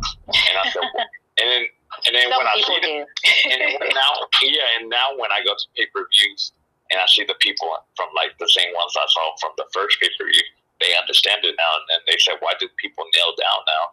And then they don't understand what happened now. And then I explained it to them, and then they said, well, kneeling down in our country is like disrespectful. I said, well, it's a long story not to tell y'all, you know, what happened here, you know. And then some of them don't make eye contact when they talk to you, you know. They just look away, you know.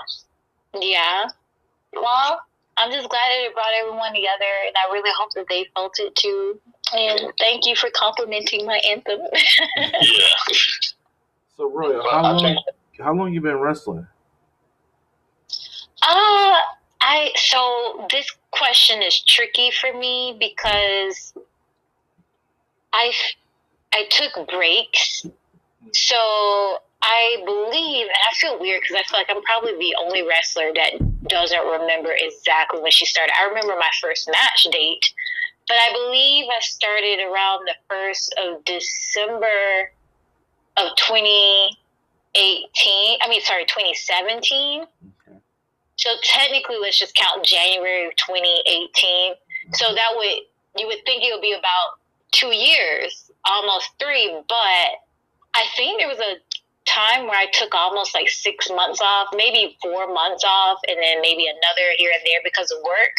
So the cumulative time of me actually wrestling and training is less than 2 years. Right. Okay. Hey, go ahead, Leroy. All right, Royal. All right, so I've seen you since you came to the back when it was a Power Factory. Yeah. You know, and just like just like anybody else, I'm there to help, and if anybody needs anything to talk or whatever. So I've seen you progress and get better and evolve your skills, like this as a character, as a promo, just in general, and evolve your stuff. And just like I said to Anna, I'm proud of both of you, because I remember, anybody knows I didn't give her I don't want to say not time of day, but it wasn't like the easy fit. But what I'm getting on to is when I saw you in the Battle Royal, I think All Out Battle Royal, was when I saw you in there, I was like, all right, Royal's going to get in there, she's going to last for a little while.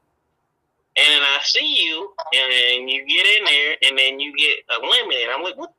It's like quickly. I'm like, what? What is going on? Now, from a person that's been on, I've never been in the ring for like in a big pay-per-view atmosphere. I've been on TV, but I've been on pay-per-view for GCW and stuff. So when you got it to the point of you're in there with all these girls, all these different experience levels and people from different promotions and stuff, we can just say this right out because I can just shoot with this question. I think personally, when you got in the Battle Royal, they didn't like that you're the person that not only won the first female to be their American Dream Scholarship person, but I received this opportunity and was ready to take this opportunity to all the people, even that some of them been on TV, some of them haven't. I think, a couple of them say, you know what, let's just eliminate her, real quickly so she can't get no momentum, because right. It's a little jealousy. I ain't gonna lie. It's a little, the veterans were like, hey, some of the veterans, I think it's the in-between people that they've been in there 4, 5, 6 years, and I'm like, oh yeah, let's just push Roy out. Right when the commentator was putting you over. I know, he was putting me over. Yeah. So I always fret about that part. So that's not really a question. I just had to put that in there. Well, I appreciate you for understanding. Yeah, it was really bittersweet because I was just as surprised as you when I was eliminated. I can say that. Your face looked like it. Yep. It was definitely a shocker, for real. But it was tough because I did feel like I had a lot to prove because I think I was the only girl there where a lot of people wouldn't really know about me. And they made sure people wouldn't know about me. So I still feel like I have a lot to prove because you're right. Right when commentary was putting me over, they put me over the top rope. And I'm like, oh no, my story doesn't end with the commentator. Trust that. But didn't somebody appear on AEW Dark a little later on? I did. That's what I was going to get to. Yeah. I thought I was going to get revenge because Nyla was the one that eliminated me. We might be revisiting that feud. I know that you've been putting in work to get back with that. You've been working out and doing a workout series during the quarantine with who's the girl you've been working out with on Instagram Live? The Stallion, baby, Rain Rivers.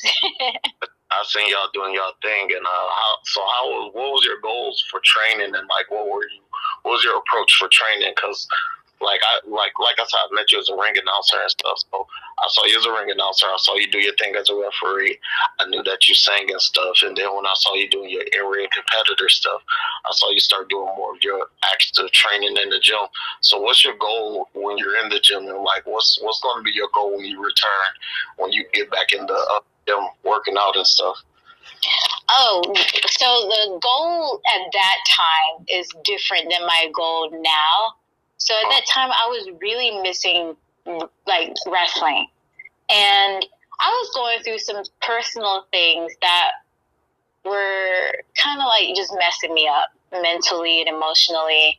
And just like a lot of people, quarantine was helping me gain weight. It wasn't helping me do anything else. So, Rain, she is super motivating. Like, she is like, well, you know what? Life may suck and it may be on pause, but we can get that body snatched. And I'm like, yes, you're right. I don't have to let my body go just because I'm not wrestling and just because I feel like people aren't paying attention. So she's actually like the person that was like, hey, you can do this. And so she was actually helping me. Yes, we were doing it together, but she was more of a help to me than she realized. So that was the beginning.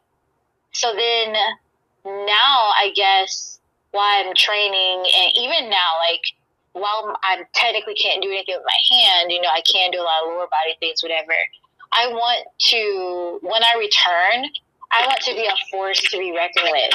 Because before this COVID-19 situation, pandemic or whatever, I was literally making like a lot of headway on the wrestling scene. People were really realizing my name, knowing what I was. I mean, I had a complete revamp. Like, I changed my gear, everything, you know, and where I was wrestling, people began to pay attention. Excuse me, they were paying attention. And then COVID hit. And then I started getting bookings again, and I was starting to pick up traction again, and then this injury happened. Well, after this, there's no going back. Like, people are going to be forced to know about me. So that's why I'm, like, hitting the gym and everything now. I'm like, no excuses. You're going to see me. You're going to hear me, and this is going to make me stronger. Here's something that I have to say on a personal level. When I first attended the One Fall event and Nasty Leroy's debut match against QT, it was a great time. And the one thing that I did notice amidst all the trash talk that we were doing that day was that we talked about trash. If you were there, you knew the whole damn time.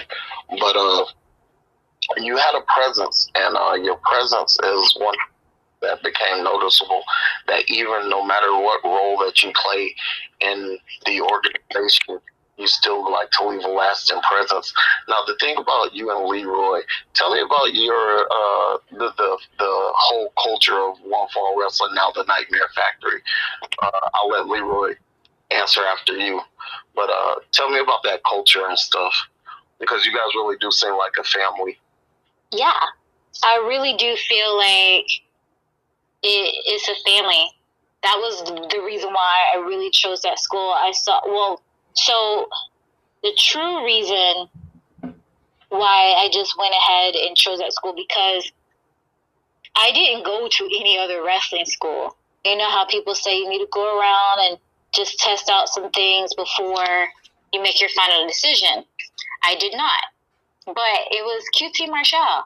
His patience with like me, Leroy, and even with advanced people, his patience was incredible, and he had a way of breaking down things to where anybody could understand it.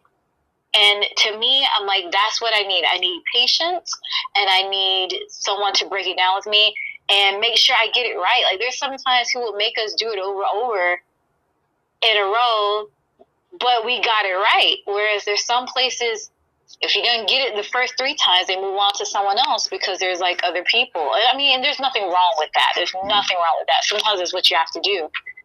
But that's why I decided to stay. And then after that, I realized that the people are just really chill.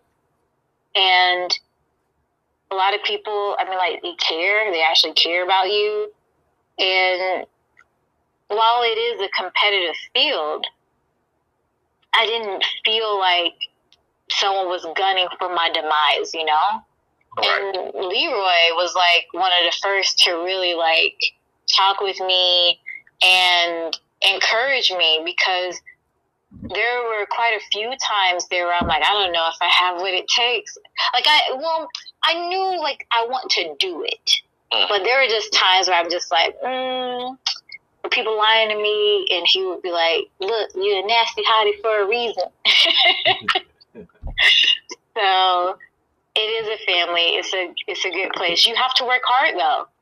You know, a lot of people have that misconception of, oh, well, since you go there and now it's associated with AEW, you're going to automatically get spots.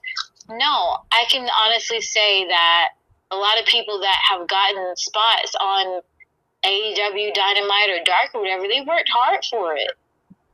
And I have to say, a lot, like, I don't know all of them, but the ones that I do know, they worked for it. Regardless of how I feel about them, I know that they worked for it. And QT rewards hard work. And I will always respect him for that. And him and Glacier were the, like, foundations. So the fact that they took time and invested in me, I'm just like, you know what? Not a lot of people would do that in the business. And I respect it. That is still funny that you said that is the most nasty Leroy encouragement line. Hey, you know, you're a nasty hottie for a reason. You know, that's the one thing he said. He said, hey, when you come up there, man, you got to see this girl. Her name's Royal. Man, she, you know, there's a reason she's a nasty hottie. And you're going to see, I think she's a good pick. And before he even said, yo, that's Roy, I already knew who he was talking about. I said, wow. I said, this freaking guy right here. No. Got good picks. You put yourself over, why don't you? Yeah. To go on what she's saying about the Power Factories, now known as the Nightmare Factory. QT is one of those guys, and not only just QT. I like to say that even that, I've been there the longest. When new people come in, I like to, because I know how it is when I go in multiple schools. Like when I went to all different trainers, your first day, you would hope somebody bring you in or be cool with you, and nobody really did that. There was a couple people who did that at other schools, but then they would do their own thing. So, but when Royal came in, I just was like, it felt caught my eye about like, it's all like her presence, like her, it was something about her. I didn't even know her. I was like, it's something about her. And so and not only that with Anna Jay is like, she was cool, and everybody was trying to talk to her because, of course, obviously her beauty and stuff, and not only just that, but Royal and stuff too. But I was seeing them as not only as trainees and people. I just wanted to get to know them as people. So what I did is, like, when she would talk about how, I remember one time she was like, "Oh, I'm not as pretty as so and so," and I'd be like, "What? What are you talking about? Look at yourself. Like, what did you talk about? Look, take a picture. I don't know what you're talking about." I was like, "I don't see it," So, and I'd be like, you can't compare yourself to other people, how pretty you are, because there's a lot of guys that's on like you. It's like, for example, I'll use as an example, Ruby and not Shaza, but Shotzi Blackheart is one of my favorites too.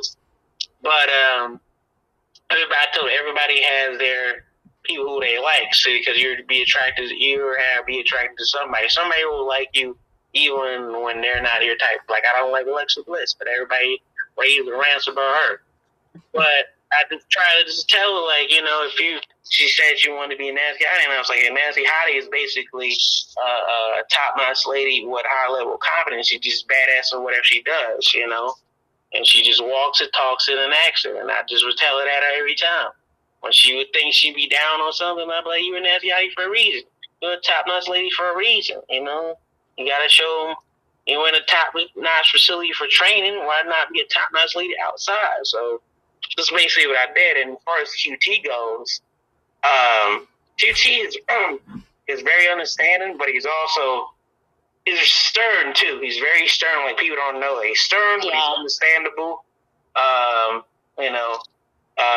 There's reputations of him like, oh, he's a hard ass. No, he's just very stern. He wants you to get it right. He breaks it down for you, And there's only a few times that he'll yell at people, and it's not even like we just yelling. He really wants you to get it. Really wants you to learn it, Okay. But he's a good coach, and probably one of the best coaches that I train with. Like, I think he can train anybody because if you just take the time to learn it, and no matter how big you are or how small you are, he'll break it down for you. Like, Yep. and he'll get in the ring with you, like, and take those bumps too. Yep. Hold on, I will say, because when I met QT, the first thing I told QT is I had the utmost respect for how he handles you, because previously to you joining the Power Factory, you know the beef that I had with the previous coach that you had, and since everybody knows I have no filter, I still have a problem with Johnny Swinger. So the thing is that, like, I will always have the utmost respect for QT because I feel like he's a very good coach who invests in his talent and stuff and doesn't take advantage of them. Unlike Johnny Swinger, who is still on site when I see him. So on site. Very yeah. I just had to. I went out the way. Go ahead, Vaughn. So, what would be your advice for you to people that wants to come into the Nightmare Factory, and what would you see yourself after you heal from your injury? Like, would you see yourself traveling around like United States or over the pond or like in Japan, or what's Royal's future goals? Well, the first question, I just tell people, invest in yourself, invest in your dreams. Just know that while it's called the Nightmare Factory, a nightmare is still a dream. It's just a dream that's not as pleasant. But sometimes when you put in the hard work, because no one promised you that the journey was going to be easy. But usually out of every nightmare, you wake up. And most people are very relieved by the time that they woke up. And that's what I say. It's like going through the Nightmare Factory. Invest in your dream. Get through it. Work through the crap. And then when you're on the other side, you're going to be very glad and thankful that you did it. That's the hardest part, is putting in the work, which is the nightmare. So I just say go for it. And then the second thing is, after this, I plan to go for it all. I would love to go across the pond and wrestle because I still have a lot to learn. I will love to get on here and be like, I'm the baddest, no one can take me down, and no one can do this, and blah, blah, blah. And in some cases, that's very true. However, I do understand that there's a lot that I can still learn, and that I need to wise up and understand that I need to learn how to handle myself in every situation. And I feel like I can learn that overseas. I can learn that here. I'm just so eager to learn and to perform. I'm a performer. I want someone to feel, whether it's my opponent feeling pain or the audience feeling the pain that I'm dishing out to my opponent. Regardless, I want people to feel. So it's the moment that doctor clears me and I'm able to go to training. It's going to be balls to the wall at that point. I like to say something on this, I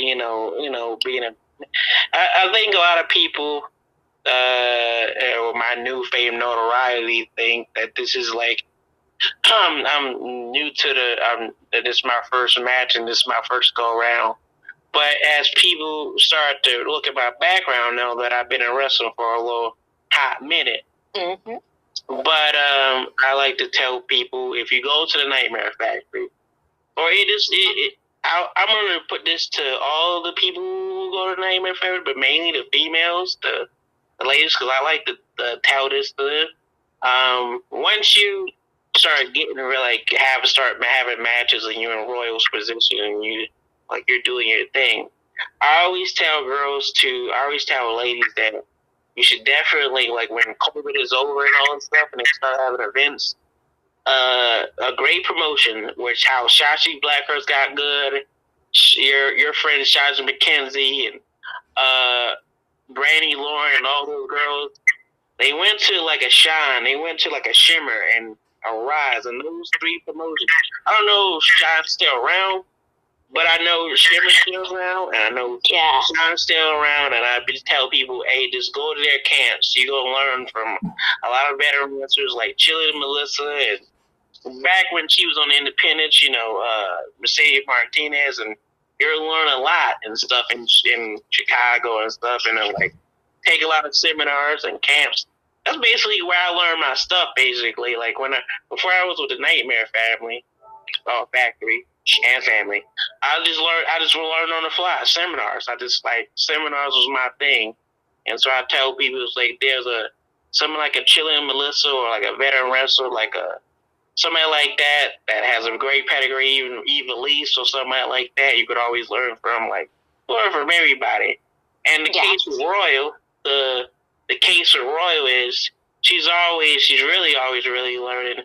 I remember the first few months she was at the Power Factory, and then she was talking about, hey, I'm gonna move up near where the Power Factory at. She did, and then she started recording videos with QT training, and she was getting really, really good.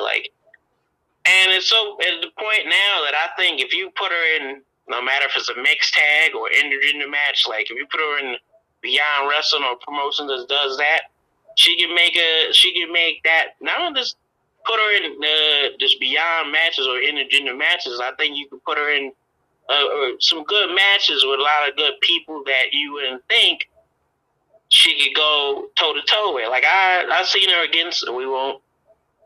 I hate saying his name, but David Rat Bastard Ali. And she's definitely tough. She definitely can take a punch and then punch back and chop back. So, who was the person that you beat for your first champion? My first champion, David Ali. Rat Bastard Ali. Yeah. You ran into at the AW downtown, right, Leroy? Oh yeah. We ran into. Yeah. Oh, okay. Listen, here's the question I had. Who would be your dream opponent? Oh, I have so many. If I had to choose one dream opponent, it would be.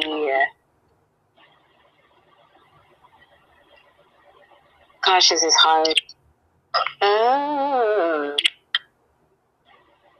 Right, it changes all the time. Right now, it would be Io Shirai. Oh, that would be a good one. That would be good, yeah. All right. I like it. I feel like we would have a dope match. I like that. I like How that was your too. match? How was your match with Thunder Rosa? I was super new when I had that match. It was. Yeah, because I was talking to her at Mission Pro because I went to Mission Pro, her all independent women wrestling show. Mm-hmm. And I was talking to her. I said, how did it was? And she said, yeah, she was beginning at first, but and then I said, you should book her for your all-female promotion. And then she said she was going to look into it because she liked how your style of fighting was. Oh, thank you, Thunder Rosa. She literally carried me. I was so brand spanking new. I didn't understand the opportunity that was there. I was just so happy to be involved. Mm-hmm. Because at the time, I didn't know much about her, but what I do, because I wasn't a hardcore wrestling fan when I got into wrestling. I was when I was a kid, and then I lost so many years of wrestling. That's a whole other story. But what I do, I research my opponent before each match. Even if I know who they are, I still research. And I started to really, really like her. And I was like, oh, I don't want to have to beat her up. And it was great. I was just so new. I didn't deserve to be in that ring against her. I really feel like that. I'm not just saying this because of her recent skyrocket to now everybody's talking about Thunder Rosa. So I'm not saying it just because of this. when our match resurfaced and people were like sharing the crap out of it, I was still like, you know what? I would love to have a rematch because I was just not ready for Thunder Rosa. I was not ready. I was very fortunate that most of the time Thunder Blonde beat up on me because Thunder Rosa would have handed me everything. I would have had to have a whole other life. I would have had to be reborn if it was just me and her. Yeah, she has that match that you had with her on her YouTube channel. Yeah. Oh, she does? Yeah, she does. Yep, she does. Yeah, it is on her channel. It's just, I'm really thankful for the opportunity. It shows how skilled she is to be able to work with like two green newbies and still have an entertaining match, and not like demolish us. She was very generous. Okay. I think that that card that was a good card because you guys was in the main event and I was so happy for you. I know. And I was like, listen, you're gonna go out there and kill it, and plus, I think at the time I was wrestling. I wrestled Matt Sales where we had a rivalry, and then I later on wrestled Bolo, and to start that. Yeah. But on the side note, I think this episode has broken the big league counter, the rivalry between the hair guy and that. Yeah, they've been deckling each other all through the episodes. This makes sense. We're seeing it. So we're gonna go ahead and close this episode out. Royal, I'm gonna ask you if you can do me a favor. Okay. I was gonna ask you if you can cut a promo, but if you can cut a promo on anybody you want, and if you can do it here on the podcast. Do it on this idiot who calls himself the Fry Daddy. Oh, here we go. Fry Daddy. No. You don't need to call. You don't need to cut it on Fry Daddy. Oh God, here we Cut go. it on Rat Master David Ali. Oh, here we go. Oh, come on, guys. No, because it would get too. I think I'd get too into it if it was David Ali. Yeah. And well, let's see. Who we brought up? Okay. All right, I got one. Okay. Let's see. Putting a promo on the spot here. Let's see here. I hate you, Fry Daddy.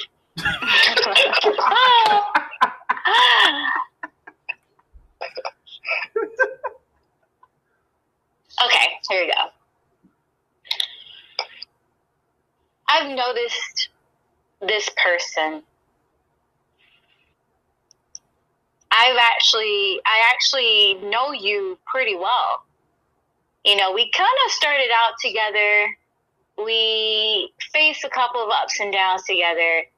And I am legitimately happy for you. But I just don't know what's going on. You seem to be losing your mind. You joined this crazy group where you just feel like you just have to be the center of attention. I hear that you now call yourself the Queen Slayer. First the star of the show and now the Queen Slayer. Well, this is a message from a royal. This is a minor setback. Yes, I'm injured. I can't do anything. And you know what? You are doing an amazing job. However, as I just said, this is a setback. Every musical diva knows that the best comebacks are after each setback. So don't sleep on me, Queen Slayer, because a royal will always rise. You can have the stage for now, but don't get too comfortable, because soon you're going to have to share it, and eventually it's going to be a solo. But until then, enjoy. But when I come back, you'll be singing another tune. So I hope you hear that, Anna J. Wrestling's musical diva, the fighting siren, Shalandra Royal, is not anything to be underestimated. Hey, that makes one. I like it. I popped so hard over here. I love promos, man. That was awesome. Before we sign off, I just like to say this. If that happens on AEW TV, y'all need to watch that match because it's not big leaguing, all right?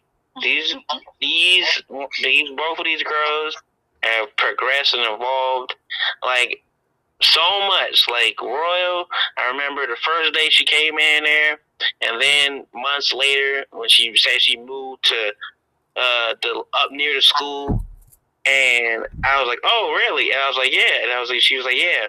And then so I saw her put out videos constantly with QT. Then I saw Anna J improving. Then now I even see on AEW TV like This story. Mason. Bro, what the hell? You just told this story. I love you, bro, but you just told this story. Big ups to Royal. Just say big ups to Royal. Your family, you know. Leroy got dementia. I love Leroy, but he does this. I love Leroy. That's my boy, but he does do this. I got a question. Here we go. This is the last question for Royal. This is outside. Guys who have crush on wrestling girls, what is Royal's type of guy that she's into? Oh, let's see. The guys I'm into. Don't give us no generic answer. Let's go with the truth here. Oh, it can't be generic. Okay, because that's She likes the capital. John Cena one guys. The who? Not just that's what the John Cena guys. That's exactly the opposite. Well, the thing is, I'm attracted to like passion and drive. Like when I see a guy that like goes hard in the paint for something, that's the first thing I notice. I know it sounds stupid, but obviously physical attraction is a thing. We all know that. But what hones it in for me, if I see them passionate about something and they do something super well, like if you play the piano and next thing you know you just rip out, like you just play it so I don't know, like that gets me. And so I like talented guys. I like driven and passionate guys. Heck, it could be about math. I hate math. But if you're just a great mathematician, I respect that, and I'm probably going to fall for that. So that everybody has a shot. I don't care about skin color. I don't care about your, how they say, nationality or ethnicity. I just want to be treated well. I want to be respected. I like someone that has drive. Like I just can't be, well, maybe, I don't know. I just don't see myself being with someone that's just like, oh, I don't know what I want to do today. I don't want to do anything. I'm like, look, I have those days. I need someone who's going to motivate me to get up to do something. It's okay to have those days every now and then. So I need a motivator. I need someone ambitious. Again, like I said, I don't care about your skin tone or whatever. I prefer guys older than me, but, you know, some guys younger than me have surprised me, so I'm open to that. Big league. Royal big leagued me in this question because she gave me the generic answer. Because the thing is, everybody on this call can attest. The thing is, what draws you first before you even get to that level of noticing their passion? There has to be something that draws you and catches your attention. What I physically are attracted to all the way down, because now once you're drawn in, you get to learn about their passion, what they're about, and everything. Okay, your eye. Well, see, that's not true with me, because I will converse with anyone.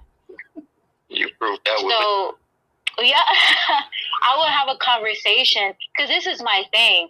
I don't usually go up and talk to guys with the intention of trying to make them my boyfriend. I don't do that, in fact. Most guys, if they want to, I don't know if it's a guy or girl thing, whatever. I just try to live and breathe. I may find someone attractive, but that doesn't mean that I want to be with you. What gets me is the conversation, or this is the opposite, again, a passion. If I see you, you know, like let's say if you're a gamer or something, and I'm watching you take out people left and right on Call of Duty, and when it ends, you're like place number 1, and you're going against like people online from Korea, and you're number 1 or number 2 or number 3 when you finish. I'm like, okay, they're good at this, and like if you're super passionate about gaming, that could be something that I'm just like, oh, so I might notice that and then want to talk. But at that point, I noticed how good you were with gaming, or like playing the piano, or wrestling, or something. So yes, that could be something I see first. But if I'm just meeting people, I don't just have the thought of, oh, I want to be with them. It's the conversation we have, and if I find out like this person is just really passionate about starting a business, or they're really determined to make sure that they have more than what their family had, and are doing every necessary step to make sure that they're not struggling, or they can help their parents. So it can be something like that, where I'm like, that's a nice trait to have as someone that you're dating. They're going to make sure I'm taken care of, and I want to make sure that they're happy. You know, so again, it's all about conversation with me. If you can't give a decent conversation for me, we're probably just going to stay friends. And it is nothing against you.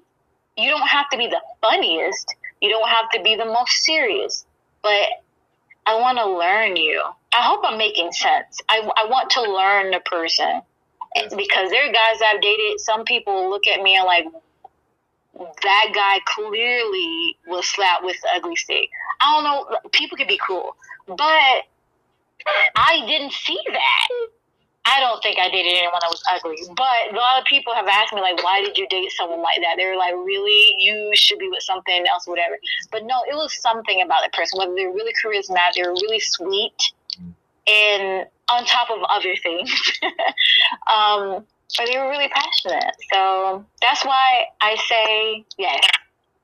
Some of these answers may sound generic, because I legitimately want to get to know the person, or at least think I know the person, before I want to entwine my life with them and entwine other things. I just don't want to be with a stranger.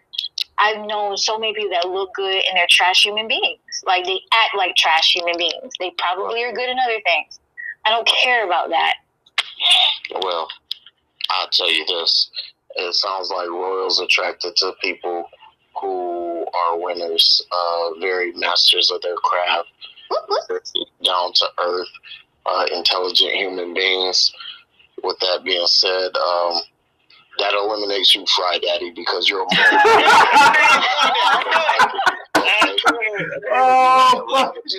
I should see that one coming. You never have a chance with a beautiful woman like Royal, okay? So don't even follow her on Instagram. Don't even tweet her. Don't even do anything, okay? You idiot. You have no chance. The war between Fry Daddy and the dope guy continues. You can come. I will say this. I will say this because I want to say this while we are on the call. I plan to have Royal on my podcast and get more into depth. But I do like this episode, and this has been a good episode. Having Royal on here. I can't wait till we do the live one in Indianapolis. Yeah. So GCW Collective will be in Indiana. For the Collective, if you don't know what the Collective is a whole bunch of good independent pro wrestling events, not sports entertainment. Got 5 minutes, Leroy, go home. But it's a whole bunch of collective. It's a whole bunch of promotions that come together. If you've never seen independent wrestling, or you just heard about Joey Janelle Spring Break, Joey Janelle Spring Break will bring you in, and the rest will keep you there. And you should check it out. It's 9th to the 11th, but I will only be there for 2 days. You can check me out there. You can take pictures. I have merchandise and everything. Also be at New South the 11th on Sunday, and so you see what I'm doing there. So that's my Royal, you want to close? How should I close it out? What's your social medias and everything? Oh, okay. I didn't know I was giving an inspirational word or what. You can find me on Instagram and Twitter at fighting_siren_R. You can also find me on Facebook. I think if you type in A Real Royal, you may find like my page that you can like. I do have a Patreon now, where I put exclusive content. Like there's some stuff that I didn't say in the podcast, but it'll be available soon on my Patreon. I said soon. And you'll just get exclusive stuff there, but don't feel obligated. Just letting you know that I have it. I also have a YouTube channel. That's The Fighting Siren. And I take requests. So if you want a certain video, just let me know. And yeah. Sounds good to me. All Just right. make sure you block Fry Daddy when they try to request you. Oh, all right. Thank you, Royal, for coming on the show. That was much appreciated for you to have you on here. Thank you for having me. Oh, no problem. Check us out, 810 on in Indianapolis after Joey Janela's spring break. We're going live, baby. We're gonna be on Twitch. We're gonna be on Twitch, Instagram, Spotify. We're gonna be all that jazz. We're going live with the Belt God and Nasty Leroy, and you can also catch my merch at ProWrestlingTees.com. Bad News Vaughn 810. Buy the damn t-shirts. For the belt. Also, you can follow him on social media and ask him for a t-shirt, and also go buy that t-shirt. And also you go buy my t-shirt if you can't get to the collective, Nasty Leroy. Pro Wrestling Tees / Nasty Leroy. And Nasty Team shirt is coming up, and I'll probably not. I can't say if I'll be debuting a shirt at the collective, but I will definitely be there. So I will have t-shirts in person, Nasty Leroy, that man shirts, so you can see me there at the collective. 1 minute, go home. Everybody pray for me that I survive Vegas and I make it to next week's podcast. He shall survive. We will pray. For everybody, for Royal, Nasty Leroy, the $1 Million Man, Hair DiBiase, and the Belt God. We'll see you next week. Peace. Bye. Thank you.